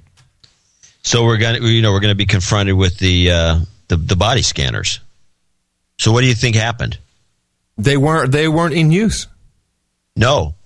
Oh. No, even more interesting. Well, you opted out. They took them out. They're gone? They were gone. There wasn't any scanners there. SFO, they were the first ones to have them. This is the main part of United where everybody goes in, and there was not a scanner to be seen. Wow. So it's just magnometers now? Yeah. Wow. So they're completely gone. They weren't abandoned or they weren't on the side. No, they weren't there. Huh. Yeah, I found that weird, too. That's very weird. I mean, aren't we under imminent terrorist threat? Aren't the terrorists about to attack at any minute? Aren't we under complete lockdown? See something, say something? I mean, come on. Just if you see something, say something. I think we need to call the number. Yeah, I've noticed that the naked body scanners are gone. I need to say something about that. I don't need to. Saying it on the show, they'll pick it up. Wow. Good news. I just want to congratulate SFO for having common sense. Yeah, right. Well, I'm sure that something bad is coming back. One of those humanoid things that MRI Global is making. Good news from Clifford Stanley, Defense Department spokeshole. Hey, don't ask, don't tell repeal should be ready by the summer. And I don't believe that to be true because... Oh, that's a good... We should make a pool. Yeah, okay, so here's how you know it can't be true. So they're doing this training, and they have to train everybody, not to say stuff like, hey, faggot. That's basically what... it's like, here's your training manual. Well, we did some of these things. Like, if you see two people kissing, off duty and out of uniform, and they're of the same sex, do you A, say something, B, shut up, B, join in? Well, that would be C, actually. So roughly 200,000 service members, or 9% of the total force, which I find interesting by itself because the Defense Department has not been able to actually say how many people they have in the armed forces, have been trained on how to handle the repeal. So they have 91% left to go. And they're going to do that in 2 months? Yeah, I don't think so. I don't think so. But, you're right. Let's take the pool. Let's see. What do you think? You think this year, John? You think they'll actually do it this year? No, I don't think so either. I think we'll have to hear one of these, like, it's very difficult, with everyone moving off and shipping them out, and we've got all the camps now in Libya. We just can't be dealing with that right now. We're way too busy. Have more important things to do, like protecting your security. I think that's what it'll be. I don't see any other way. I was watching the McLaughlin group this morning, and I was talking about, somebody did drop the bomb, which is one of the things that we talked about on a previous show. The potential for to get feet on the ground in Libya, they have to attack us literally, and so we talked about the false flag possibility. Somebody dropped the bomb on the show. Said, the thing is now he's going to be mad at us. He's going to be mad at us, and then he's going to go back to his old terrorist ways. He's going to bring a plane down. Next thing you know, we're going to be under attack. Yeah. So you got to do that. You got to bring this into the public consciousness slowly. Well, no, it's not just slowly. We're already getting people a little worried again about airplanes. We had the huge gaping hole appear in the Southwest 737. That's the gaping holes appearing in airplanes seems odd. Yeah, well, I think it was maybe CNN was saying, it could have been a meteorite. Yeah, right. Yeah, all right. A meteorite. Literally, it's like possible meteorite strike. I don't know. I mean, I do know that if like that flight that got shot at in Charlotte, if you're shooting holes in the top of the plane, that's a good place for structural damage to take place. Maybe someone shot through it first. Maybe it's one of those. Yeah, maybe. And this is weird, but that's all. Like train's good, plane's bad. Woo woo. So good game, by the way. Some people might want to get a copy of this new game, or I don't know how new it is, but it's out. Board game. I think it might be a board game, maybe a real game. I'm not sure. It's from Z-Man Games. Pandemic. No, it's a real game. On sale. Yeah. It's on sale over there at Amazon. Yeah. That's just groovy. Yeah. If you don't like the new version of Monopoly, which is pretty lame, which uses electronic money, so you can, if you're really good, the way you cheat now in the old Monopoly game, you used to have to point at something to your kids would turn around and you'd steal some of their money. Yeah, exactly. That's the old way. Take a house. Hey, the new way is you hack the computer and then you steal the electronic money. Oh man, yeah, there was some more vaccine news. Let's see. Pandemic, of course, is what you just mentioned there. Colombian scientist discovers how to prevent infectious diseases forever. These guys keep cropping up all the time. They're just trying to get it out there. But the one that really blew me... What? Wait a minute. Let's back up a couple of notches. How does that work? Colombian scientist Manuel Elkin Patarroyo from Colombia? Yes. So he's gotten sick of finding different ways to synthesize cocaine? Well, there you go. Right. Exactly that. Has discovered the chemical properties which will permit the creation of synthetic vaccines to prevent virtually all the existing infectious diseases of the world. You're right. It was probably a synthetic coke guy. He said, I know how to do that. Why can't I apply it to something else? And we'll see. So I guess the idea is whatever the infectious disease is, he can rebuild it within seconds and then make a vaccine out of it. Is that the idea? It's what it kind of sounds like that. What was the drug that was against restless leg syndrome? Remember that we had the commercial? Yeah. I don't remember the drug, but it was something stupid. Right, but apparently you don't need the drug. Well, that we knew from the beginning. No, but I mean, yeah. But they've, here it is, RLS as it's known, restless leg syndrome. They have now, hold on a second. Science! Apparently masturbating makes your restless leg syndrome go away. That's funny. Yeah, and it's it's an April 1st, obviously. It's but that's what New Scientist did. I thought it was pretty funny. I thought it was good. I read your April 1st column. I'm like, really, John? Facebook being bought by the Chinese and the Indians? Really? It was believable. No, I mean, everything except the whole idea of Facebook being bought by the Chinese and the Indians. I mean, I got the email asking me if I was serious. Was this a true story? Please. I'm just saying, you can't be as outrageous as you think. I mean, you can be as outrageous as you want to be if you just play it straight. People will believe the story. I've done April Fool's gags for 30 years. I always had one every year. I've done one. This happened to be an April Fool's column right on the first. It was perfect, so I did it. And I played the thing as straight as I could. There's a bunch of tells in there, obviously. I put as many in as I can. Yeah, like the whole Facebook being bought by the Chinese and India thing. Yeah, that would be the big tell for like $700 billion. Right, John? Excellent. Duh. I'm telling you, I got emails. Is this right? Yeah. From did they have an AOL.com email address that these were coming from? Maybe. Maybe. All right. Let me go to Gitmo Nation Down Under. There is an excellent program, and I just want to play this because, I mean, we don't have guests on this show, but I could only imagine if we did. It would be, and this is actually under the heading of. So we've been tracking for a while now the carbon taxes that are going to be implemented in Gitmo Nation Down Under, and this, of course, has everyone up in arms, mainly because the new prime minister there, the crazy lady, what's her name, Gillard. She said, "Yeah, we're not going to have any carbon taxes." And then, she gets in office like, "Hey, it's time for some carbon taxes." And apparently it's going to be like $700 billion. So these two guys on Melbourne radio station MTR 1377, Steve Price and Andrew Bolt, who are both deniers and have been denounced by the left as being deniers. So it's kind of like the Adam and John of Down Under, only we're much prettier. They get the government's chief climate scaremonger on the phone. His name is Tim Flannery.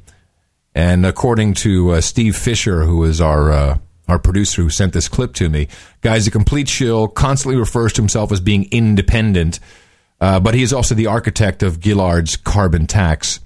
And he's, of course, his job is, he's a spokeshole. He's supposed to convince everybody that we have to actually pay carbon taxes to save the world. And these guys have done something, I just want to play the whole clip, and I will not interrupt. We should just shut up and listen to it. It is so good that this needs to be done in America. And anybody can do this. All you have to do is confront these elitist pricks who are trying to steal your money with the actual data. And they do it to this guy, to this Tim Flannery, and he just can't get out of it. And they completely make such a beautiful point. So have a listen to this. Just trying to get basic facts without worrying about the consequences of what those facts might lead people to think. On our own, if by cutting our emissions, because it's a heavy price to pay, by 5% by 2020, what will the world's temperatures fall by as a consequence? Look, it will be a very, very tiny increment. And in fact, have you got a number? I mean, there must be some numbers. I just need to clarify in terms of the climate context for you. If we cut emissions today, global temperatures are not likely to drop for about 1,000 years. Right. No, but I just want to get to this very basic fact. I'm finding it really curious. No, I'm finding it really curious that no one has got a fact. If I buy a car, I pay the money, I want to know how much it costs, and I want to know if it's going to do the job. In this case, I want to know the cost of cutting our emissions by 5% by 2020, and will it do the job? How much will the world's temperatures fall by if Australia cuts its emissions by this much? Well, look, as I said, it'll be a very, very small increment. Can you give us a rough figure? I'm sorry, I can't, because it's a very complex system, and we're dealing with probabilities here. And will we talk about... I'm just trying to get the facts in front of the public so we know what we're doing.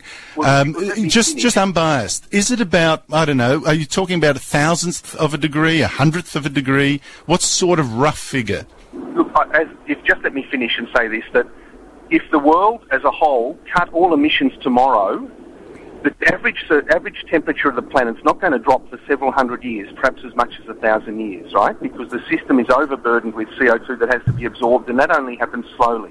That doesn't seem a good deal. What's that, sorry? That doesn't seem a good deal. If we spend trillions of dollars to cut the world's emissions, that we won't notice the difference. Our great-great-great-great-grandchildren won't even notice the difference. It'll just keep getting worse if we don't. That's the problem. But I just want to get back to the facts, because someone surely must have done the sums, and I'm looking at some sums here.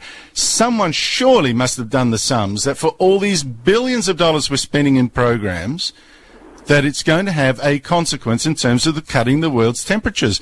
So you don't know about Australia, you don't know, but you wouldn't dispute that it's in about 1,000th of a degree, around that magnitude, right? It's going to be small. As I said, if we emissions tomorrow globally... Hard facts, Tim, hard facts. For a long time. But this is a hard fact. It's not going to drop, right, for a long time. So it's not going to drop, and it's not going to be anything we notice. All right, well, look, you said it's about getting the world on board, all right? Let's say the world follows our lead. By how much, by, say, 2100 then, 2100, will the spending of these trillions, by how much will that cut the world's temperatures to the nearest 1,000th of a degree? It's not going to drop for hundreds of years. These guys are awesome. Wow, where'd you get that clip? I just told you from Stephen Fisher, our producer in Melbourne. This is from MTR 1377. And then they go on and they like talk about all these scientists who denounce the whole idea of CO2, global warming, climate disruption, etc. And the guy's like, well, I wouldn't discredit him. Well, him neither. Well, you know, it just goes on and on. These guys are great. Awesome. I can't wait to meet these guys when we go visit. Really good. And this is like the main guy, and they're just saying, okay, so what is it? Well, we won't see any change for 1,000 years. Well, that doesn't seem like a good deal. For trillions of dollars, especially when the Indians aren't going to do anything. Yeah, it doesn't seem like a good deal. We've had that clip on a few times. You know, the Indians have already just said, no, we're not doing it. Whatever it is, you go do it yourself. But does that mean, conversely, John, that if we just keep on trucking the way we go, that we won't actually see anything really bad happen for another 1,000 years? Or does it not work that way? Well, the way they put it, yeah, that's exactly what would happen. But let me just ask you a question. Do you believe in peak oil? Me, no. I think abiotic oil is much more likely. I don't think we're running out of oil at all. Well, if you ask most people who are... This is what I told you, but okay, you're playing it back to me. I like it. Go ahead. No, I was playing it back to you on purpose. You were supposed to. Yeah, pick it up. Right. I'm sorry. Let me put it differently. Yeah, man. We're running out of oil. We need to figure out some way to like get some other kind of energy, you know, like from the sun or the wind or batteries or something, you know, like double D's, because, you know, peak oil, man, peak oil. In the 70s, we already ran out of the oil. Well, then what's to worry about? Well, exactly. That's what they should have asked. Although we know that even our guy, our chief, our spokeshole, what's his name? The scientist guy? Is it Holgren? I don't know. Yeah, he's like, no, let's not talk about Ixnay on the Ikpe oil pay. Talk about that. He's the only guy that has a clue. So you got to give a guy like that credit for picking up on stuff like that. Yeah, this was really good. So I really like these two guys. Who was it? Steve Price and Andrew Bolt. Fantastic. Do you have the whole clip you could put on the show notes? Yeah, no, absolutely. I'll put it in the show notes. And congratulations to Gitmo Nation Brussels sprouts. As you now are officially have a world record for the country left without a fully functioning government, longest period ever. And on Tuesday, hundreds of students gathered in squares around the country for their Révolution des Frites in protest of this atrocity. So did the Dutch ever have put a government together? Yeah, they got a government. Well, I mean, call it a government. Yeah, they got a government, sure. Well, then I have to ask the question, how would you know? Right. It's just pop-up videos. The whole web is being destroyed. Gitmo Nation Leprechaun, our friends there in Ireland. Of course, the IMF and the European Union and the World Bank, you know, they've made Ireland their bitch along with Greece. And something new is being introduced within the coming year, property tax for all homeowners. As if it wasn't great enough. Now you have to pay property tax, which I guess they didn't have previously. I'm sorry to hear that for you guys. Yeah, it totally sucks if you never had it. Yeah. You know, first is you got your sales tax, you got your property tax, you got your fees. Yeah. You got your income tax, you got your state income tax, you got your federal income tax, and you've got now, of course, they want to do a value added tax in the United States, which is just another tax. Duh. We're being taxed to death. Yep. And there's corporate tax on top of that, which the public has to pay for, because let's face it, they tax a corporation 35%. Who pays that 35% in the end? Yeah, we do, of course. Yeah, so everything you buy is 35% on top of everything you're paying tax on. So in other words, what you do is you take a corporate product, so would have been $1, and you would have paid like 5% sales tax on it, which would have been $1.05. But because the company has to pay 35% income tax on the product, they actually now have to sell for not $1, but $1.35. So the 5% sales tax actually goes up. So you double dip on this deal. And then now they figure, well, let's just make it 10%. So now you're paying 13 cents instead of a nickel for the same item. And don't forget, you're paying tax on excise for gasoline. So you're paying tax on tax. I mean, we're probably paying, I'd say, I mean, if you really, I wish somebody would dig deeper than they do. I mean, I've seen a bunch of these things showing that we're paying like 50%. We had someone actually try to figure out what we're. I mean, I think we are paying 50%. Yeah, I think we're paying more tax in the United States than anywhere else in the world. It just doesn't come in the form of income tax. And what's annoying to me is we saw it. We were actually we went to see a comedy act, and some guy went on bragging about how great it was to be an American because we have the lowest taxes in the world. What planet is this guy from? Yeah. Okay. You have to go to a show, I believe. By the way, they just walked in with the tickets. Okay. So Spider-Man. Oh, good. I hope someone falls. And I hope you get that's why you're going. You just want to see someone fall. No. I mean, in fact, this morning on New York One, they were just the meme in New York is that this may be the biggest bust in the history of Broadway. Really? That bad, huh? So it was easy to get tickets, apparently. Yeah, I guess. It's like, and this guy's on hey, man, I'll give you a Spider-Man ticket for a smoke. You got a cigarette? I got Spider-Man tickets. Hey. We'll see. I'll let you know. Some people said it's great entertainment. But, it's great. Well, we'll get a review. And we'll look forward to that. Let me run through some magic numbers before you go there, John. Vodafone has bought out 33% of Vodafone SR for $5 billion cash. Times of India, 211 candidates in fray for only 33 seats. Of course, we had the budget deal, $33 billion in cuts.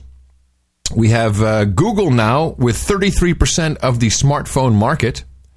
And the stink bug epidemic is now in 33 states. And I have to say, my favorite, 33 archdiocesan priests accused but not named. That's actually a pretty big story, which is sad once again. And it's funny, I tweeted a link about that, and I got some emails from priests who say, "Hey, man, it's not everyone. We're not all bad." And they apparently, if you have a collar on these days, you're walking around, you get assaulted. People get really pissed off, and they pull knives on priests. Which I hadn't really considered, but I guess, well, look at your PR. You might want to do something about that. Maybe just a thought there. And a reminder, NoAgendaNewsNetwork.com is where you can keep up to date on all things happening around Gitmo Nation. Looking for contributors, send me an email, AdamMcCurry.com. Put in the subject line, No Agenda News Network. If you've got a cool domain name, which is a little less typing, we'd be happy to see some forwards for that as well. And remember, we have the end of show clip coming up, MSNBC's love affair with wars as reported by Russia today. Quite funny, but quite true. And I miss you, John. I miss you back at home base. It's kind of tough with the Skype connection sucks. And yeah, well, I'll be back on Thursday, and I'll have a review of Spider-Man and more. Yay! And I guess we might have some news on some shysters. We always have news on shysters. And remember to support the show, Dvorak.org/NA, channeldvorak.com/NA, or NoAgendaNation.com. NoAgendaShow.com for all the show notes. Coming to you from Gitmo Nation West, the People's Republic of Southern California. In the morning, I'm Adam Curry. And from Gitmo Nation Glassy Buildings, I'm John C. Dvorak. We'll talk to you again on Thursday, and we'll be here regular time, 9 a.m. Gitmo Nation West, on your No Agenda.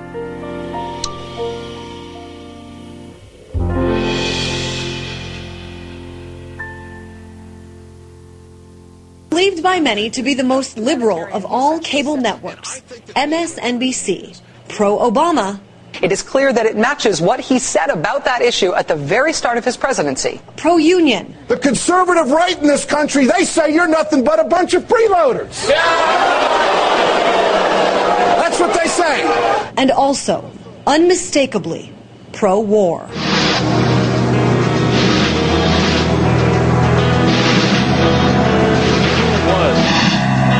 Blogger, filmmaker, and former journalist Danny Schechter says television makes war possible. We couldn't have wars in America if TV networks didn't glorify them in some way and make them exciting and give action-oriented coverage, what I call militainment. Iraq. Afghanistan, and now, yes, the U.S. involvement in Libya.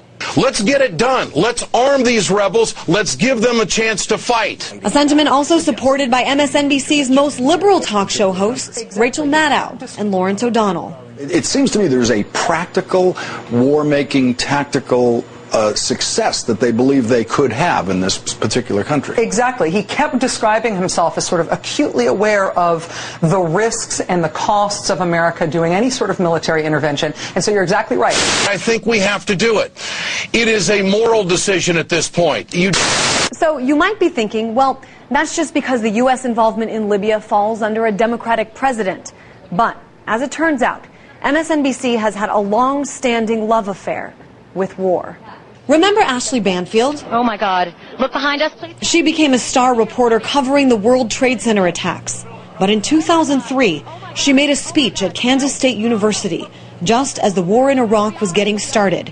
She said about the coverage, "What didn't you see? You didn't see where those bullets landed. You didn't see what happened when the mortar landed. A puff of smoke is not what a mortar looks like when it explodes, believe me. There are horrors that were completely left out of this war." MSNBC refused to let her out of her contract, but kept her off air, thus muzzling her. It happened too with former independent governor Jesse Ventura. CNN, MSNBC, and Fox got in a bidding war for me. MSNBC won. Then a phone call asking if it was true that he didn't support the war in Iraq. Well, it turned out they wouldn't put me on the air. They paid me for all 3 years.